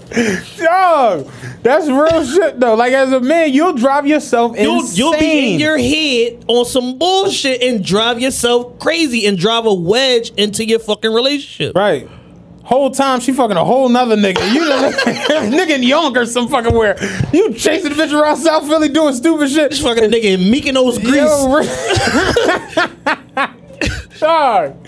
But yeah, real shit. I'm joking. But it's like, yo, you will really drive yourself nuts. And I've just gotten to the point where it's just like, whatever's going to happen is going to happen. And that's why I tell people all the time it's like, yo, if you sit around looking for the shit, you going to find it. Something that I always say is that when people are looking for something, everything look like something. Terrence Howard, who, you know, we got endless beef with Terrence Howard, but I used to see him at Cracker Barrel all the time. One of the greatest Terrence Howard lines of all time in a movie was in Four Brothers when he told Bobby Mercer, Tyrese, Dre, and the other white boy, you keep knocking on the devil's door long enough, somebody gonna answer that motherfucker. And it's just like, yo, it's the truth. If you on some looking for shit, you're gonna find something gonna be crazy. Yeah. Something. At this point in life, I'm just too invested in my own happiness and my own forward motion. That's where I'm at. To engage in that type of shit. That's where I'm at. And it's just wasted energy because then you go through all the processes like me and then be wrong and then you just a nut ass nigga. The craziest part is when you put it all together. You know how you do a science project? You got your hypotheses. you got your procedures. Your thesis statement. you got your conclusion. You got all that shit, and you present it to her like, yeah, what the fuck is this? Cause da da da da da, and you and you went over here and why this money was in. Then she like, well, damn, if she go in the closet and hand you the McQueen, she like, I only went to New York to get your ass the sneaks. You like, oh, they ain't know they had the black and white ones. And these came outside. God damn. Like, you on the email list? Dog. So it's just like, yeah, you'll drive yourself nuts. For sure. You know what I'm saying? Nuts. Absolutely nuts. Looking for just nonsense. And it's like, yo, I've really just gotten to the point where if you gonna be happy, that's what the fuck you gotta be. You can't be happy a little bit. Yeah. You can't be happy sometimes. You just gotta be the fuck happy. If the girl or the guy that you with is handling the shit that you want them to handle, they fucking you the way you want them to fuck you, they make sure that you good, make you a priority. It's just like, yo, what Gary Owens say was like, yo, Tiger Woods cheated on his chick. It's like, yo, he a billionaire. You got the life you always dreamed about. You was a fucking cokehead waitress. You got the life you dreamed about. Yeah. He's like, my wife a billionaire. She want to go get a little dick. Listen, I'll drop her off. It's like, you gonna enjoy that shit, baby. It's just what it is. You gonna fuck my bitch good this time. Stop playing games. Stop playing games. Said you busting 4 minutes last time, homie. I get you a rhino if you need one, dog. Like, it's just truth, though. It's like, if you gonna be happy with the person you with, just be happy. Yeah, no But bullshit. all that other shit is just nonsense. And it's just, nobody is perfect. Nobody walking this earth's surfaces. Yeah. Please, work with the kids. It's just what it is. Nobody's perfect. So if you looking for imperfections, you're gonna find them because no one is perfect. You're going to drive yourself literally insane. And then 9 times out of 10, 99 times out of 100, 9,999 times out of a stack, you're gonna find the shit that ain't even the shit. Yeah, you gonna find some other shit. You gonna find some other shit that ain't the shit, and you skip right over the shit. Like, nah, fuck that.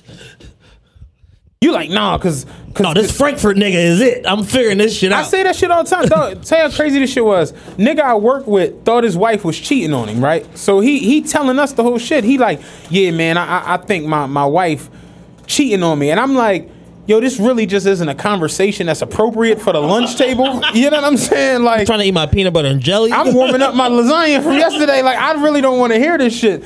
So he going on and on and on. He like, yeah, but she thinks she's slick. You know what I'm saying? So my other homie, Penn, he like, yo, what make you think she cheating? Like, dog, I come home and we make the bed in the morning, but the bed is remade and the pillows be all adjusted differently. He's like, I be strategically placing the pillows this way to see that they don't be moved when I come in the crib, but they be back. The bed be made, but the pillows be. So I'm like, you're overthinking this. You reach to her. So he was like, no, but he's like, she thinks she's slick, but I'm a catcher. So I'm like, what you gonna do? He's like, I got her a teddy bear and one of the listen. He was like, he got her a teddy bear and one of the eyes is a camera. And he put it up in the bedroom or whatever. So I'm just like, look, bro, she cheating. You know what I'm saying? Like, because when you gotta get the teddy bear with the eye in it, she cheating. You know what I'm saying? Like, if I gotta call cheaters, you cheating. It's already a wrap. You cheating. It was years going by when I was like, yo, one of these nights, cheaters is pulling up on my fucking ass. Like, when you call cheaters and they go do an investigation and then Joey Greco come and meet you with a camera phone, it's like, she cheating. You know what I'm saying? Hey, Chad, what's going on with this here? It says here you told... Tuesday morning, she told you she was going to work. As you can see, she's coming out of nifty 50s with... You know, it's just like, she cheating. You know what I'm saying? And... So was his wife cheating on him? No, it was his daughter. That was it was a wild situation, dog. Little daughter skipping school, getting hit. It was nuts. It was bizarre. Some whole other shit out. Yeah, now you gonna find some whole other shit looking for some shit. Now you trying to send your daughter to boarding school and all this crazy ass little shit. Slut. You know what I'm saying? Whole time your wife, she probably getting hit, but it's not all. She at the fucking Motel 6 out Brunswick. Like, dog. The motherfucking End of the Dove in the fucking in the jungle room with some tiger shit on. What's the scumbag joint out Jersey? Not End of the Dove is up here. Yeah. Because I went there one night. Feather Dust. I went there. I had the King Tut room. Let me tell you. I went there. Let me tell you. Old head chick was like, yo, I want to take you to Feather Nest. So I'm like, I didn't know what the fuck it was. It was years ago. So I'm like, all right, whatever. So I get out there. You know, it looked like a regular motel. I'm like, the fuck is the purpose of coming here and shit? So as we in the lobby and shit, I'm looking at shit like, oh, they got like special rooms. So I'm like, yeah, I'm a young boy. I'm like, we got one special room. She was like, yeah, relax. I'm like, all right, cool. Relax. I was like, cool. And I see on the joint, you get free champagne in the room. So I'm like, oh shit, this joint nice. This is 5 stars. This is elite. So we had the King Tut room, which was like his tomb or whatever. And I remember I came in and I'm like, it's hot, but this shit mad cheesy with the mirror on the ceiling and all that shit. And then they had the champagne bucket with the ice, and I pulled the champagne out, and it was Verdi. And I was like, yeah, this is some low level $11. Yeah. For the big bottle. Fucking Feather Nest. But no, that's real shit. Like, you go looking for, like, I would never in a million years, never set up no cameras, set up no motherfucking private investigators, no. Once you do that, they cheat. Setting up the camera is wild. It's wild. Because I don't want to see no crazy shit. I would just hope that, you know, if I'm living with a woman, that she has enough respect to at least get hit outside the crib. Go to the Red Roof Inn. Like, don't come here. Red Roof Inn Plus is nice. Red Roof Inn Plus is very nice. That's a conversation for another day. The Red Roof Plus is awesome. But it's just like, yo, go to the Red Roof Inn. Go to the fucking Embassy Suites. Go to fucking... Go get hit behind Shaw like a respectable woman. What was the joint on 51st in Westminster? The Blue Moon. Go the fuck over there. Like, you know what I'm saying? Like, don't come here. And that's the joint. Like, my thing is, I'm not setting up no camera because I don't want to see... Shit, and now you can get the cameras with the fucking audio. Yeah, really, really terrible. You can speak to them Jones. Hey, yo, bitch, what you in there doing? Hey, bitch! Hey, bitch, you playing games. Homie, I'm about 14 minutes away from the crib. Google say I'll be there 12 minutes. We'll see you back. I suggest you get the fuck out. This bitch get you killed. Yo, you coming on the joint like fucking what was Gary Coleman on Martin? Mad Dog. Dog. Somebody the other day tweeted that Jay Prince talked like Mad Dog off Martin. I screamed when I seen that shit. That's exactly how he be sounding. But yeah, man. I saw a meme the other day. It said niggas be 35 beefing with teenagers. Fuck is your ops, the Teen Titans. Yo, and I real instantly shit. thought about Jay Prince. They had beefing with NBA YoungBoy. You 50. So let's put a ribbon on this. Who poisoned the dating pool? It's a combination of the primary blame that I give to are the rappers I was gonna say Instagram. and Instagram. They share the boat of the blame. And I blame them because the rappers put this aesthetic out there that women gotta have certain shit. And if they're a nigga not doing certain stuff for them, then they are lesser than. Yeah. Jeezy, you gotta hold this L for stamping a Chanel bag in the fucking black culture. Nobody was thinking about Chanel bags before Jeezy put that fucking record out. All I ever was a bad bitch in a Chanel bag. That's your fucking fault. So Jeezy, you get the blame for that one. The rest of the blame is shared between Meek, the Migos, and Fabulous. Y'all niggas collectively ruined black women.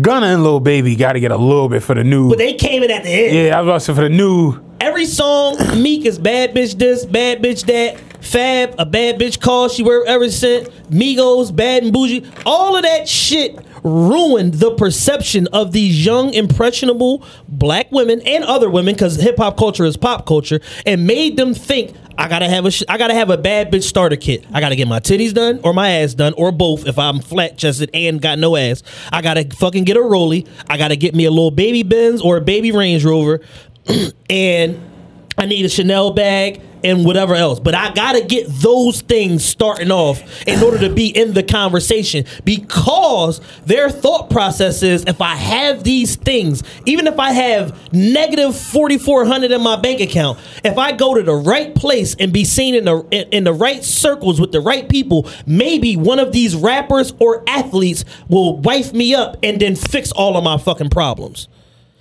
And they're living their life with the exception being the rule, as opposed to accepting that those people that live that way are the 1%. So now they've all convinced themselves that they should be a part of that 1% that is mega successful and has all of this money, not knowing a lot of it is a facade. Yeah, I definitely agree with that. I feel like, as a person that doesn't give a fuck about any of these things, like, I will literally put on a pair of fucking sneakers that I paid $500-$600 for, and I wear $10 fucking shorts. You know what I'm saying? I don't give a. I don't need to have on a Mary jeans to feel like I'm better than or what. I'm just not one of them people. Hell, I can't fit half this shit. So it's just like, it just never was a thing to me.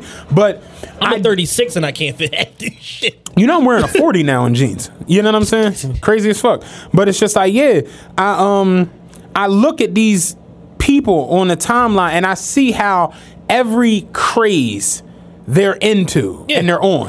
Right now, it's Chrome Hearts and Marine Sayre. They're losing their shit. Those Bottega Veneta shoes, that's like the square slide, the hill. Every single chick posts a picture. I've seen a chick post every color. Yeah.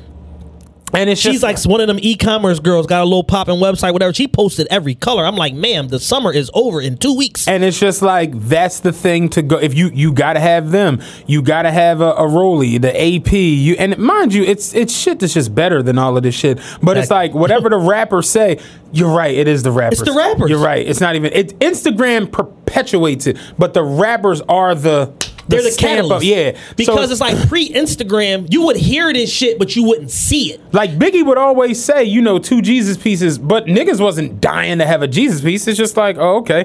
Biggie said Coogee sweaters, and it's like, nah, I get a Coogee, they cool. But it's like, you're right. It really is. It's the rappers. It's rappers and Instagram together. You're right. And then men and women fall into it. Rappers used Instagram to further push their message. One of the greatest things Drake ever said was like, say it's motivational purposes only, but you still had to show me. You see, I know because I studied you closely. And it's just like, yeah, like, and I love me, but the whole for motivational purposes only, it's not for motivation. After a while, you're stunting on it. It's stunting. That's what it is. It's stunting. We can't lie about it. It's stunting. You straight stunting. Yeah. That's it. This ain't for, like, even me to a certain extent. Like, when motherfuckers comment on the weight loss shits or like, and it be like, yo, the motivation is so dope that it's like, yeah, it's motivational, but get it fucked up. Like, I'm really fucking it up. It just is what it is. I put a lot of fucking work in, and I'm showing so it's my like, shit. yeah, no, like, I told Luck the other day, I'm like, the shirt off pick is coming. You know what I'm saying? Just wait on it. Like, it's gonna blow everybody's mind. But it's just like, no, it's the truth. It's like, after a while, it's not motivation. You just, and I've seen people take, and this is why I got to give the blame to Instagram. People use Instagram anything that they got that they feel like they're better than the next person. Gotta go to the gram. I'm talking not even clothes or watches. Whatever it is. I'm talking about a meal, a television, some face cleanser. Anything that's separate. Oh damn, y'all bitches ain't catch that Moon Cosmetics sale. I got the whole set. It's whatever it is. Anything. You know what I'm saying? I peeped it like when the sneaker niggas have gotten to the point where like, and you know, for me, and shout out Jules, like we talk about all the time. We sneaker niggas. I didn't even know you had the sale for us till the other day. Yeah, I just bust out. I double tapped and I text Jules. I'm like, Chad, a real pussy. You see these pussies that these fucking sell for? He was like, dog, he fucking it up with them. The other day, I just got I got the biohacks early. Okay. And I got the blue Yeezy V3s early. I didn't post the shit. That shit was sitting on my fucking stove in my I got kitchen. the V3s coming and shit. I missed on the fucking drop, but I wound up getting a pair. I got a new sneaker plug. Right above. Tom, let me know if they got some 15. Yeah. But no, the sale 4s, they didn't even drop. Like I told you, they were gonna drop in a 16 and a half. Yeah. And literally 20 minutes before the drop, they was just like, no, biggest size is a 14, which is a 12 and a half a minute. I'm like, what the fuck? So they not even like out there in a 15 right now. But literally niggas will go, and I'm not even talking about like special editions or like, you know, did you see the Grateful Dead dunks? You know, shit niggas like that. Post some GRs. I'm talking about niggas will go to Kicks, Snipes, whatever Y'all the ain't fuck it's got called. these. Yes, we all do. And we all have and they'll stand in line Saturday morning, get the general release sneaker, and then take a picture of the sneaker in a passenger seat. And it'd be like, yo, those the red and white 12s. Like, go in the house, man. Like, why are you doing this?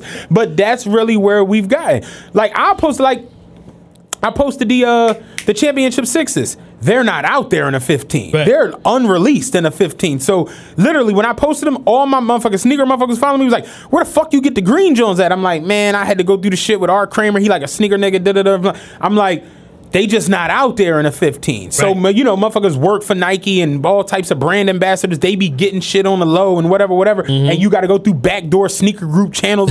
This shit is like Indiana Jones to find some fucking sneakers.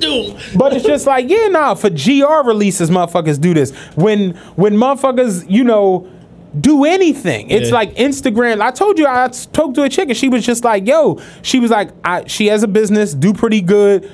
She was like, Instagram was fucking me up to the point where she was like, I started buying shit that I didn't need. She was like, I started buying Chanel bags. She was like, instead of me paying my son tuition for the year, she's like, I'm going to buy a $4,400 bag because it's like, and she's like, I go on Instagram, I see bitch 5 years younger than me got 8 colors of the same bag, and it's just like, what the fuck? Yeah, you feel lesser than, and it's all. Me and Carl talked about this morning on the way in. We was trading voice notes and shit, and it's all a form of separatism. Like people, we've been talking about, and again, we've been talking about this conversation just in general. People have no sense of community or care for nobody else. So whatever they can do to say I'm doing better than you, whether it be the school they kids go to, the fucking places they eat, wherever they vacation, whatever motherfucker can do to show like shit, wherever they buy they weed, I'm on some other shit. Yeah. You ain't smoking this. Whatever it is, a motherfucker can't wait to throw it in people's face, and it's like, yo, y'all wonder why people dislike you. Yeah. Motherfuckers live on the same block and be like, yeah, they got that cheap ass door. My door costs $1,200. You see the siding, nigga? Yeah. Like the same house. Motherfuckers will talk shit about the same row house. Same row house. They're real and see how it's all fucking getting. They just got it done. Cheap ass motherfucking contract. It's like, it's just what it is. People are like that. My thing is, it's nothing wrong with having nice shit. Yeah. It's nothing wrong. You want to have an anklet. You want to have a watch. You want to have Yeezy slide. Whatever the fuck it is you want to do it. But when you get to the point where this is how you basically this is how you determine who's going to be in your life based off of what they have and what they do, that's when you full of shit. You're not going to find genuine. Yeah. You're going to find C, you know what I'm saying, like QP, what's his name?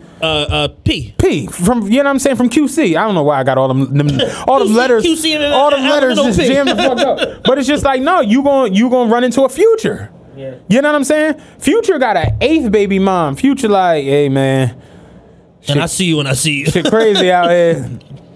And they not gonna stop being Future baby moms. He gonna have a 9th. He gonna have a 10th. For sure. The 8th one was trying to get 53 a month and got 3,200. You know what I'm saying? It's just what it is. It's like they not going to stop. So that's why people like, oh, Future toxic and Future terrible, and it be like, At what point do we take personal responsibility for our own actions and say, why would you get involved with a person that has this sort of a life? Imagine you getting with Future, getting pregnant, having a baby, going through all the emotional turmoil, because I know you was tormenting the girl, going through all that emotional turmoil for fucking 10 months, having a kid, still going through emotional turmoil to get fucking $39,000 a year in child support. Crazy. You can fuck with me and get more than that. I'll give you more than $39,000 a year. Yeah, but I'm definitely giving it to rappers on Instagram for who ruined it. For sure. It's not even close. For sure. It's the rappers is just it's terrible. Like, rap legit at this point, it's not really about anything. Oh, to the point where you hear rap that's about shit. Like, you hear Nas's new album. I was listening to Common the other day in the gym, and I'm just like, God damn, when you hear songs like Faithful or Go, that Joan, you hear The Corner, you know, the food, like, you hear them Jones, and you just like, God damn, Common can rap his ass off. But literally now, rap is just spent 30 racks on a rap bitch, could have went and bought a brick. $250,000 worth of chains, ass icebox, everybody lit. Like, that's what rap is now. It's just stunting. And Instagram is the stuntiest of the stunting. Because it's all pictures. It's all... You ain't even got to post no captions. Niggas... It's all pics and videos. Niggas legit will go as far as... the video will cut on, and he'll have this much cash and put it up on his shoulder, and you go to tap, and it'll be like, video has no sound. What the fuck is the purpose of this? Like, just... You could have took a picture. Just stunt. Trying to get them views up, playboy. Just stunting. That's all it is. And my biggest problem with the whole shit is, like, rappers started it, but women adopted the aesthetic to the point where they're... Ain't just women. Niggas is ridiculous, too. Niggas lay their outfit out on the bed and take a picture. For sure.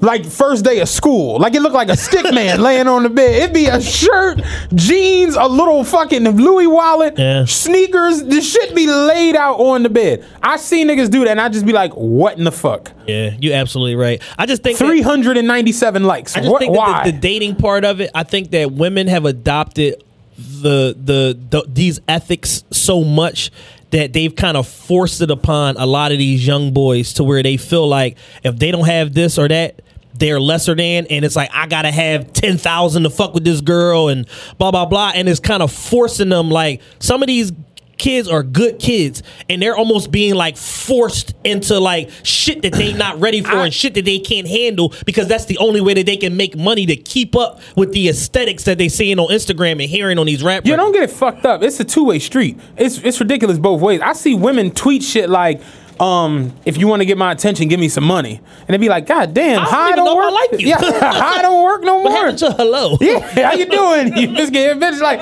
yeah, that shit don't work no more. But no, it's definitely a two-way street. Like, the men are I always say, to me, men are even more ridiculous nowadays, just because they fanned out.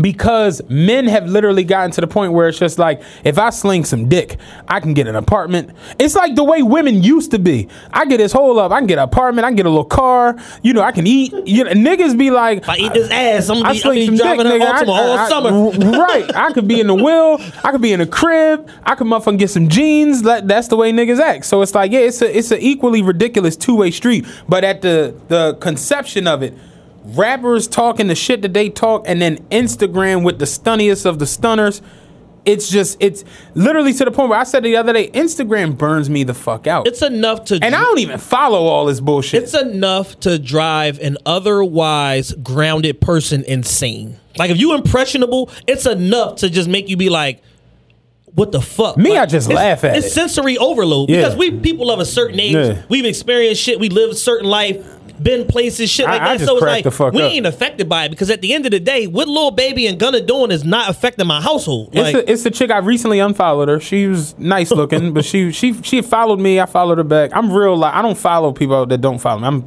you know, whatever. Fuck y'all. They got a 48-hour window, because I ain't nobody's fan. No, that's how I feel. But she followed me. She nice looking. I followed her back, and I, you know, just nice looking younger chick. You can tell she just her birthday. She was holding up a balloon. It was a 2 and a 4. So I'm like, okay, little 24-year-old, whatever. And she recently went to Miami. You know, Miami's open, allowing niggas to come nig and shit. And Miami's open 10 a.m. to 10 p.m. Yeah. And niggas is down there like never before. And she posted a picture at the Sugar Factory in Miami. You know, nice little restaurant. Sugar Factory, a.k.a. Miami Fridays. Yeah, exactly. Yes, exactly. That's what it is. And she posted a picture, and the caption was, "Oh, I thought a bitch that don't never leave the hood said something." And I just unfollowed. Yeah, I lost my allure for wanting to see this stuff. I just like, because you at that point you know it don't get no better. No, your food was $87. No, and you talking spicy. Yeah. And my whole thing is like just the why. It ain't even the action. It's the why, the who, what, when, where, and why. You're like why are y'all so outwardly like aggressive, like on some raw shit? It's just, you know. But it's separatism. It's like I'm doing shit y'all bitches ain't doing. But what's crazy is a bitch could never. And it was crazy is it's going to be bitches in the comments like, yes, fuck it up, yeah, sis. She ain't talking to me. She talking to the ops. The ops. But then the ops is going to see it like, I'm fighting that bitch when she get home. That bitch face. The ops is sharpening the blade on the stove. On a strip of raw hide. Waiting for this bitch to come back. Yes, American Airlines. I would like to see, is Shaniqua Thompson on flight 807? It's a whole conundrum. Yeah, we'd be here for 4 or 5 hours talking about the dynamics of Instagram and rappers and just how it trickles down to just every day. Because I see people, like I told you, when Meek was like, "You fuck my bitch, I salute you," and I'm just like, ain't no salutes going out. Like, but people hear these rappers say these things and they believe it. They take it in stride. And then let's think about how ridiculous, like, the whole thing of like, I like the City Girls. I fuck with the City Girls because they make fun music. They make women feel empowered and all of that old shit. And they speak to a certain demographic. However, these girls was out here living descriptively by these City Girls lyrics, and meanwhile one of them in a relationship got pregnant and the other one was in love with Lil Uzi and had a whole meltdown on social media because he was fucking some other bitches. So it's just like, yo, they don't even believe the shit that they saying and y'all living by it. You just made me think about this because I actually did this the other day with one of my homies. He's a Fabulous fan, and he was like, yo, I don't understand why y'all always be talking shit about Fab. And I'm like, oh, you don't? Oh, you don't? Yo, you don't. You know? Funny you said that. And he was like, I don't get it. Like, Fab can really rap. And I was like, Fab is the king of cheat. Because apparently Fab and Joe Buttons had a bad outfit battle. Oh, yeah, on Joe Button Fits page. They had the verses, 20 bad outfits. So it wasn't Joe Buttons. No. It was Joe Button Fits, the page that the pair of outfits. Oh, shit. It was the ultimate verses. Okay. I thought it was like Joe Buttons and Fab battling like, nigga, you look terrible here, whatever.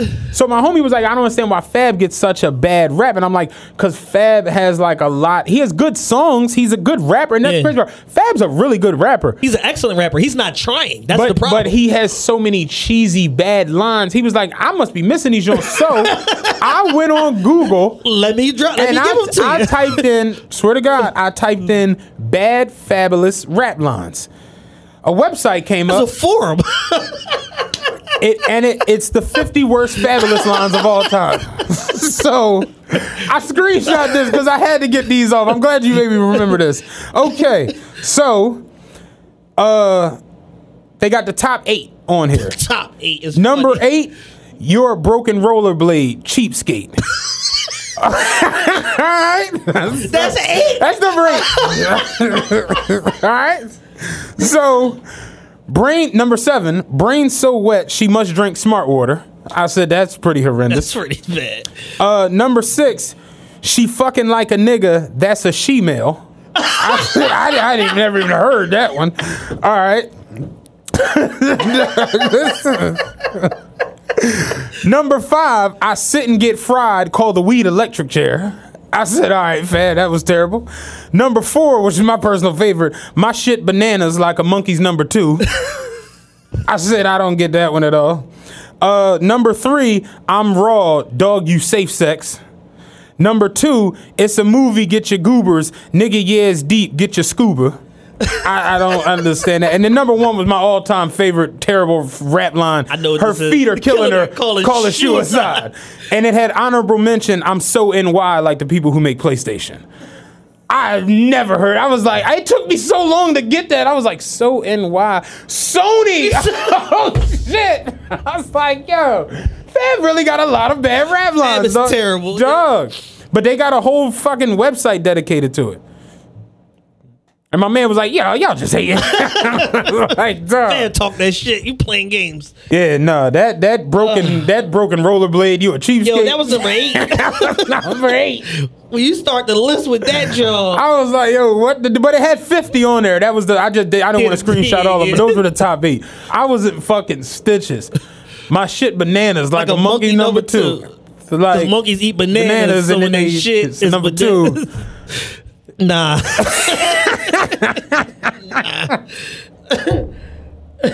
She fucking like a nigga that's a she-male is wild. Cause that's just a whole. How did your nasty brain even get there? Like whatever internal GPS took your nasty brain to this spot. You need to delete that software. But you got a nasty brain to come up with that shit. Yeah. Fucking like a nigga. Nobody in the studio was like, "You sure?" Yeah. Yo, that's the worst part of it's no quality control with none of these raps, man. Yo, real shit. It's nobody to be like, hold on, wait, what you say? Say that again? Play that back? Terrible, man. Terrible. Nah, delete that shit. 6ix9ine. Since we talking about ridiculous sides of rap, it might be over. The jig is almost up, brother. I almost feel bad for the little nigga, man.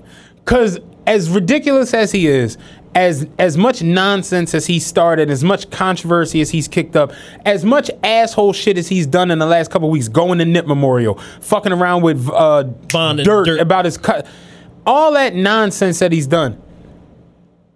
I hate to be that guy, but the little nigga do got a point. We just went through the whole shit about Spotify and Apple and Tidal. He does have a point with what they push and what they don't push. Now, you're gonna get a lot of jokes this week. I'm still trying to figure out why the shits were disqualified. Because Taylor Swift, all of them, they do packages.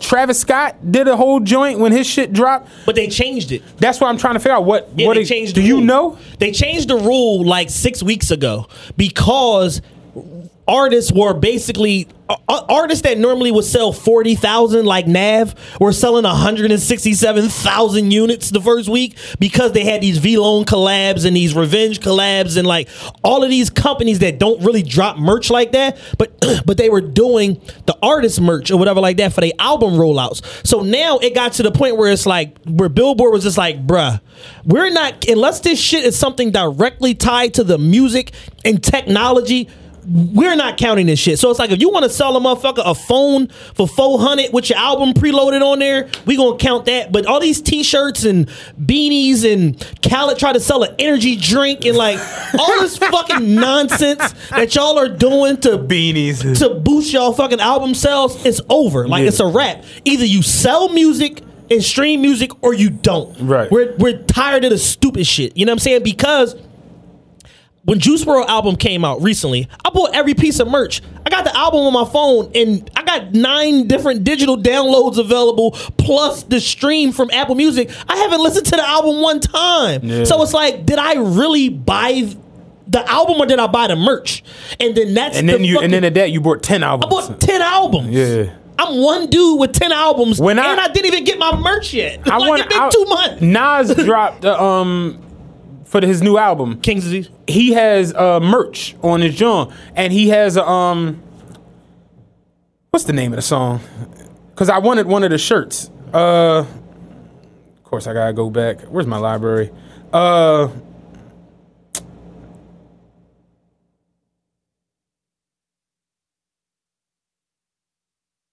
To the Wars one, the joint with Dirk. He got a shirt that say that with like the roses shit from the actual cover, and I like the shirt. And I was like, damn, I want the shirt. And I clicked on it on the website. It was like $27, and it comes with a digital download. So I'm like, I emailed him like, how much without the digital download? I got the shit already. Knock the 5 off for the digital download. And it's like literally, if you buy a fucking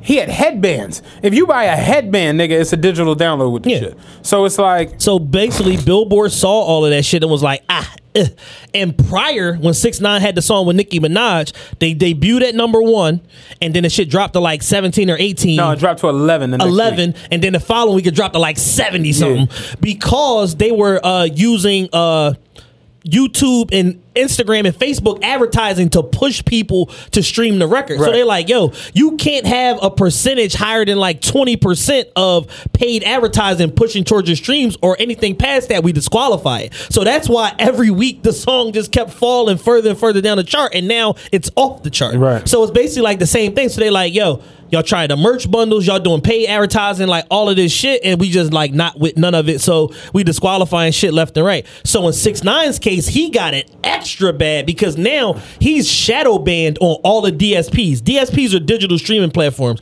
So basically what that means is labels pay for Prime placement on that new music releases on Apple Music, on Tidal, on Spotify, so that whenever music comes out on Thursday night, Friday morning, your shit is on the front page, because people can only consume but so much music on a week-to-week basis, and there's thousands of albums dropping. So whatever we feel are the most important projects are getting pushed. So for last week, his album came out last Thursday. Only thing that's getting pushed, hip hop, is Big Sean. Big Sean. That's the only one that's out there, and it's to the point where NBA YoungBoy got a pre-order for his album that come out, I think, this week. Yeah. His shit is number 4. 6ix9ine is number 5. Right. So it's like, yo, a motherfucker pre-order with 2 songs available on it is charting higher than this artist with 200 million fucking followers on social media. Right. How is that possible? Because they're not putting the placement out there. And I just was like, damn, I thought YoungBoy and 6ix9ine was putting albums out, and then I looked at YoungBoy's shit, his shit's still on pre-order, and I finally found 6ix9ine shit, and I was like, I wasn't fucking gonna play it anyway, but I'm just like, damn, that's crazy. They really like just bumped his shit off. They buried it. Yeah. They buried it. Like, he already wasn't getting no playlist love, that nobody's playing him on radio, and then now they basically took the placement away from him. You out of there. Crazy. So it's almost over. He about to go away soon. Like, did you see the shit with Gilly? Where he tried to call Gilly? No, I didn't. I heard about it. I didn't watch it. Okay, so Gilly basically played it on their podcast. Shout out to them too. I like they shit now. $1 million worth of game. Him and Wallow, and they got a white girl on there. That's my dog. He called Gilly and left him a message and was like, "Yo, look, let's do it. 1-on-1, sit down, me and you. You can ask whatever, no holds bars. You don't fuck with me because I ratted or whatever, however you want to say it. Let's do it. No holds bars. You can ask anything." He's like, you look at all these other motherfuckers, Active, Charlemagne, all these motherfuckers. I ain't sitting down with none of them. I don't do sit downs, but I do it with you. We do it 1-on-1, no holds bars. Y'all blow the fuck up after that shit. You know what I'm saying? And Gilly like, yeah, I don't do no interviews with no rats. That's just it. And It just looks so bizarre because it's just like, damn, it really is. You calling around trying to set up the... You trying to push yourself on people. Ew. And you just had a number 1 and a number 3 record. And you trying to force yourself on the culture like, yo, somebody please talk to me. Because he knows how powerful that internet media is from them Breakfast Club interviews. So now when that's stripped and taken away from you, it's and like... I'm sure they won't bring him up there. It's a wrap. It's a wrap. Nobody wants to talk to this kid. Joe Budden won't even say his name on their podcast. So it's just, it's almost over. Somebody the other day was like, would y'all interview 6ix9ine? I'm like, I doubt it. No. I wouldn't. It's like... It's fucked up because the bag is like right there. It's looming. Yeah, but it's just like, nah, I doubt it. Just because it's like... I think it could do more harm than good in the long run. Exactly. Because you know at the end of the day, you're not about to come in and have an interview where you're contrite or sincere. You're literally about to come in here and... You want to tell the same bullshit story you've been telling for 2 years. Throw smut. You know, like just be on some weird shit. So he did a IG Live with some guy the other day. I don't know who the fuck this guy is, but it ended up on Billboard's page of all fucking places. And he was basically like, well, how come if everybody loved Drake, why he had to go to Chicago with a bulletproof vest on? I saw that. And nobody saying nothing about that, but 6ix9ine go with security with no bulletproof vest on. And I'm just like, are you stupid? Like, are you dumb? Yeah, that was bizarre. Do you not realize you fucking throw smut on all they did, homies, talk shit to all these guys, all this bullshit? Are you retarded? You got somebody to shoot at Chief Keef? Like, what do you mean? Why is the problem for you to be there with security? Like, so it's just like, yeah, he's just so ridiculous. I just can't even take that dude serious. And it's like, yo, he's just running with a narrative that only he is pumping. And it's like, yo, it comes down to who do you choose to believe. And in reality, the court documents are what they are. That shit is in straight up black and white.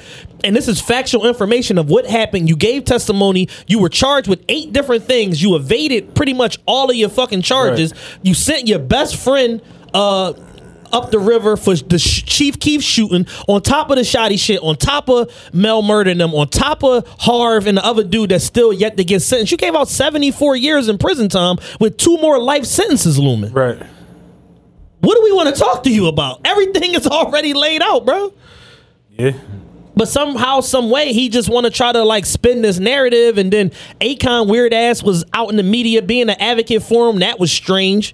And it was because it's like with Akon, it's like, bro, you stood up and did your time. You went to jail for 3.5 years for your role in a car theft ring and all of that. And you had co-defendants. You had an opportunity to tell, and you nor them did. And you got real niggas around you from what everybody says. Vlad said it. Joe said it. A bunch of different people said, like, no, Akon's solid, and he got real niggas around him. Why are you advocating for this? Yeah. It's bizarre as fuck. And it's like, bro, they had to give you some money or something, or you just missing the limelight so bad you trying to get back out there. It's goofy. Could be about him trying to build a city. I don't know. He got the funding for it already. He got the Chinese money from that, and I heard that's like some super nasty shit behind the scenes about that shit, where it's basically like Akon secured a multi-billion-dollar loan from this Chinese company because he had a relationship with him, and passed the loan off to the city to pay. And he's collecting the vig on the money. Like, he's collecting the interest on the loan. But in reality, Senegal as a country is paying back the loan. And it's not Akon securing his funding. It's him passing a loan off. So, like, people in Africa, like, don't fuck with Akon because of that shit.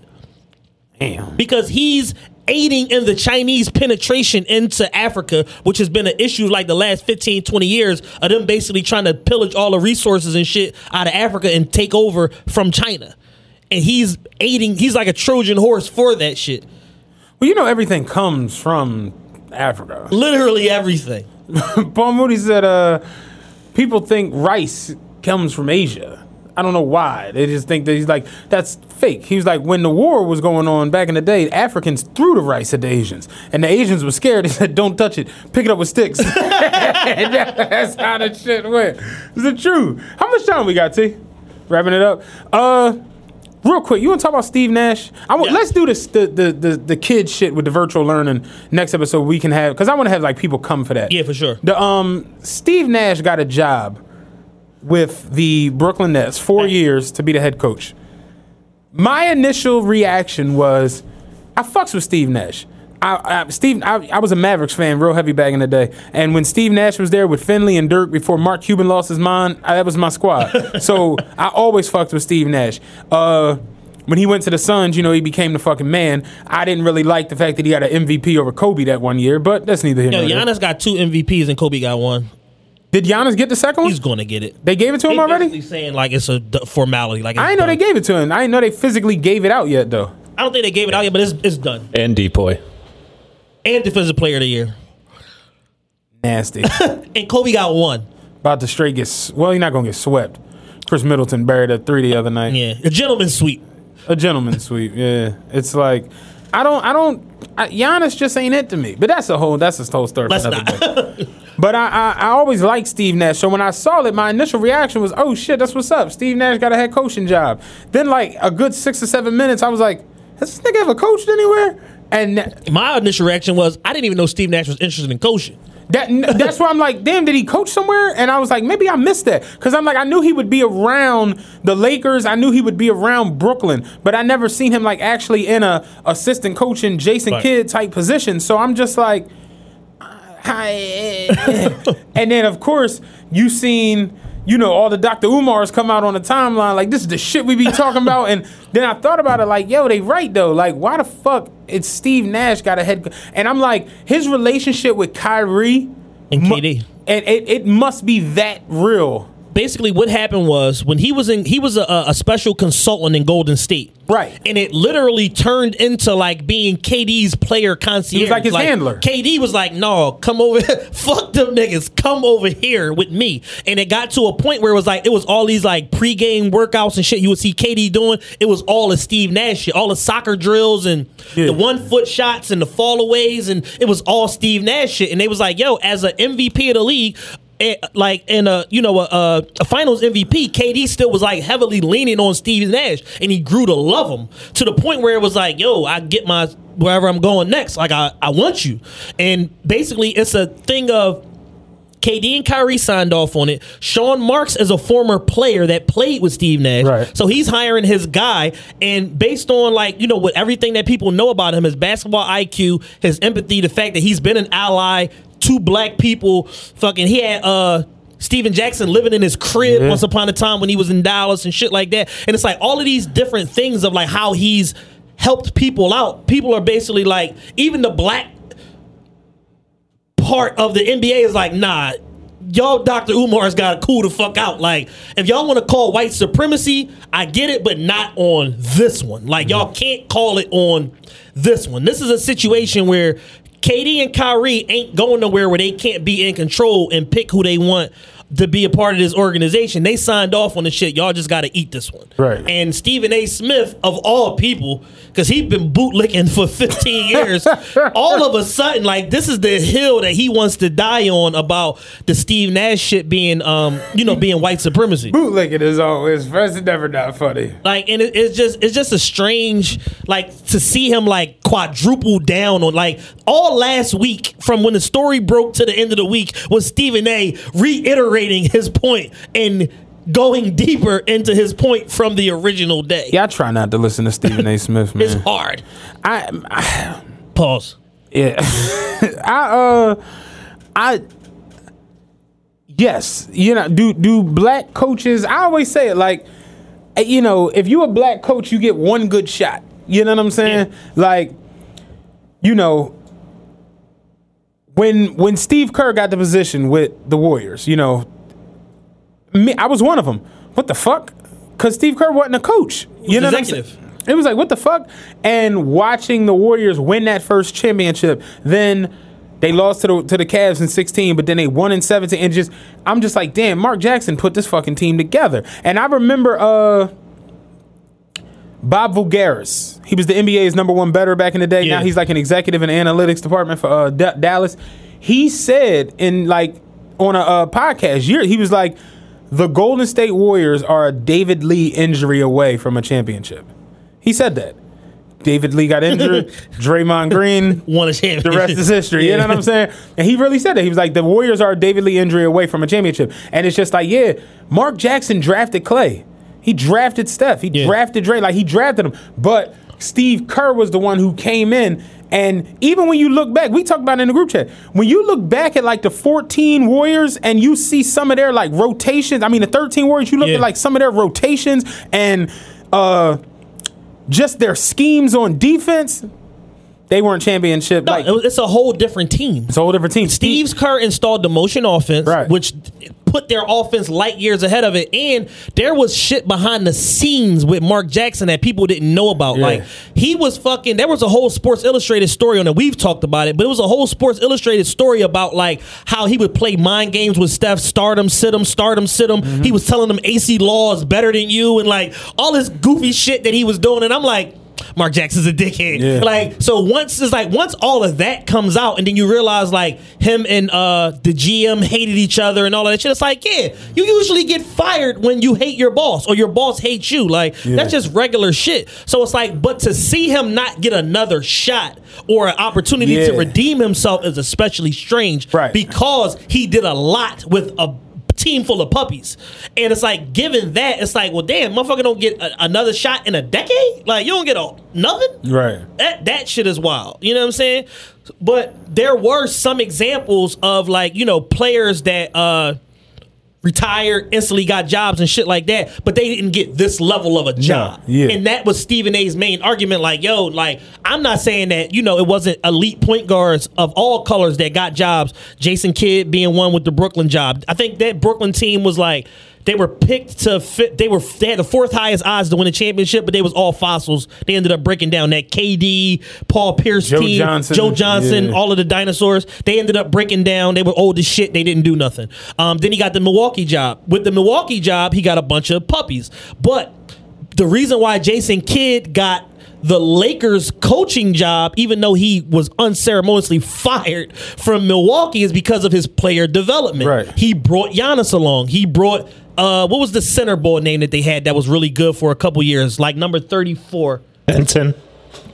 John Henson, but it was somebody before him. Oh, Larry Sanders. Larry Sanders. He brought Larry Sanders along. Like, so it was like his player development. He's doing like production now, I believe. Yeah. He's like a producer. He's like killing it too. So it's like, so it was like because of that, it was like, yo, you kind of like a nut ass nigga. Like you be getting DUIs and like trying to like rub your dick on bitches, but we gonna just stash you in the Lakers organization until Vogel get his ass fired, and then we gonna promote you. But now he's trying to get the Sixers job. Yeah. But it's like,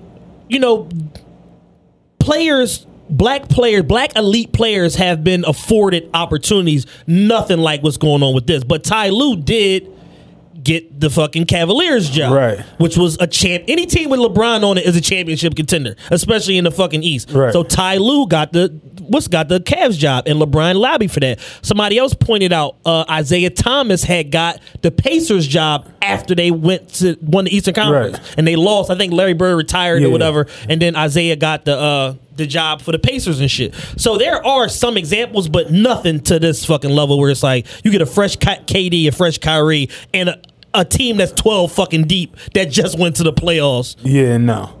And my thing be like, just in all sports, football, Tubby Smith, football is a whole nother fucking conversation. What's his name from the Steelers is like the only one. Mike Tomlin. Like Mike Singletary put that 49ers team together. They like, oh, you can get the fuck out of here now. You know what I'm saying? Not asshole. Yeah, or fuck out of here. Like, it's just the way it go.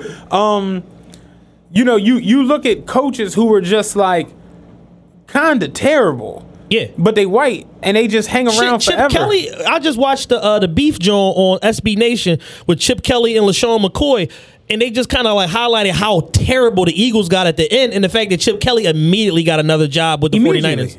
Immediately. I'm just like, it was horrible. Like I saw that shit firsthand. Like I really followed the Eagles that season. He was terrible. I ain't seen Ray Rhodes since they got rid of the man. You know what I'm saying? But it's just like you terrible. You can do anything, man. If you white. We talked about that last week with Horny Mike. You know what I'm saying? Fucking Horny Mike. But we gonna be in here next Monday for sure. Try to get. I want to get a teacher in here. We'll try to do that. Yeah, Jill, any other teachers out there that may know us, please reach out. We need you. Yeah, turn the laptop off and just come up. You know what I'm saying? We'll try to or at least call in. Yeah, we'll try to figure something out. Skype call. Oh, we got the Skype set up. Oh yeah, we do. How about it? All right, well, anything else? Nah, I'm done, man. Great show. I have nothing going on the rest of this week. I'm just chilling. Yeah, I have jack shit. I go to the doctor tomorrow and all right, man. Well, y'all enjoy y'all week, man. Special edition TRP on a Tuesday. Next week, back Monday. We appreciate y'all listening, man. We out. Hey there. Ever thought about what makes your heart beat a little faster? Oh, you mean like when you discover a new track that just speaks to you? Yeah, or finding a movie that you can't stop thinking about? Well, get ready to feel that excitement all over again because Amazon Prime is here to take your entertainment and shopping experience to the next level. Absolutely. Prime isn't just about getting your packages quicker. It's about diving into a world of endless possibilities, from the latest releases to exclusive content you won't find anywhere else. And don't even get me started on the music. Prime offers concert specials that will transport you right to the front row. It's like being at the hottest gigs without leaving your living room. I use Prime to tap in with some of my favorite artists' live shows from any and every genre of music. Trust me, Prime is a game changer. It's like having a personalized superstore and entertainment hub right at your fingertips. So why wait? Head over to amazon.com/Prime and start experiencing entertainment like never before.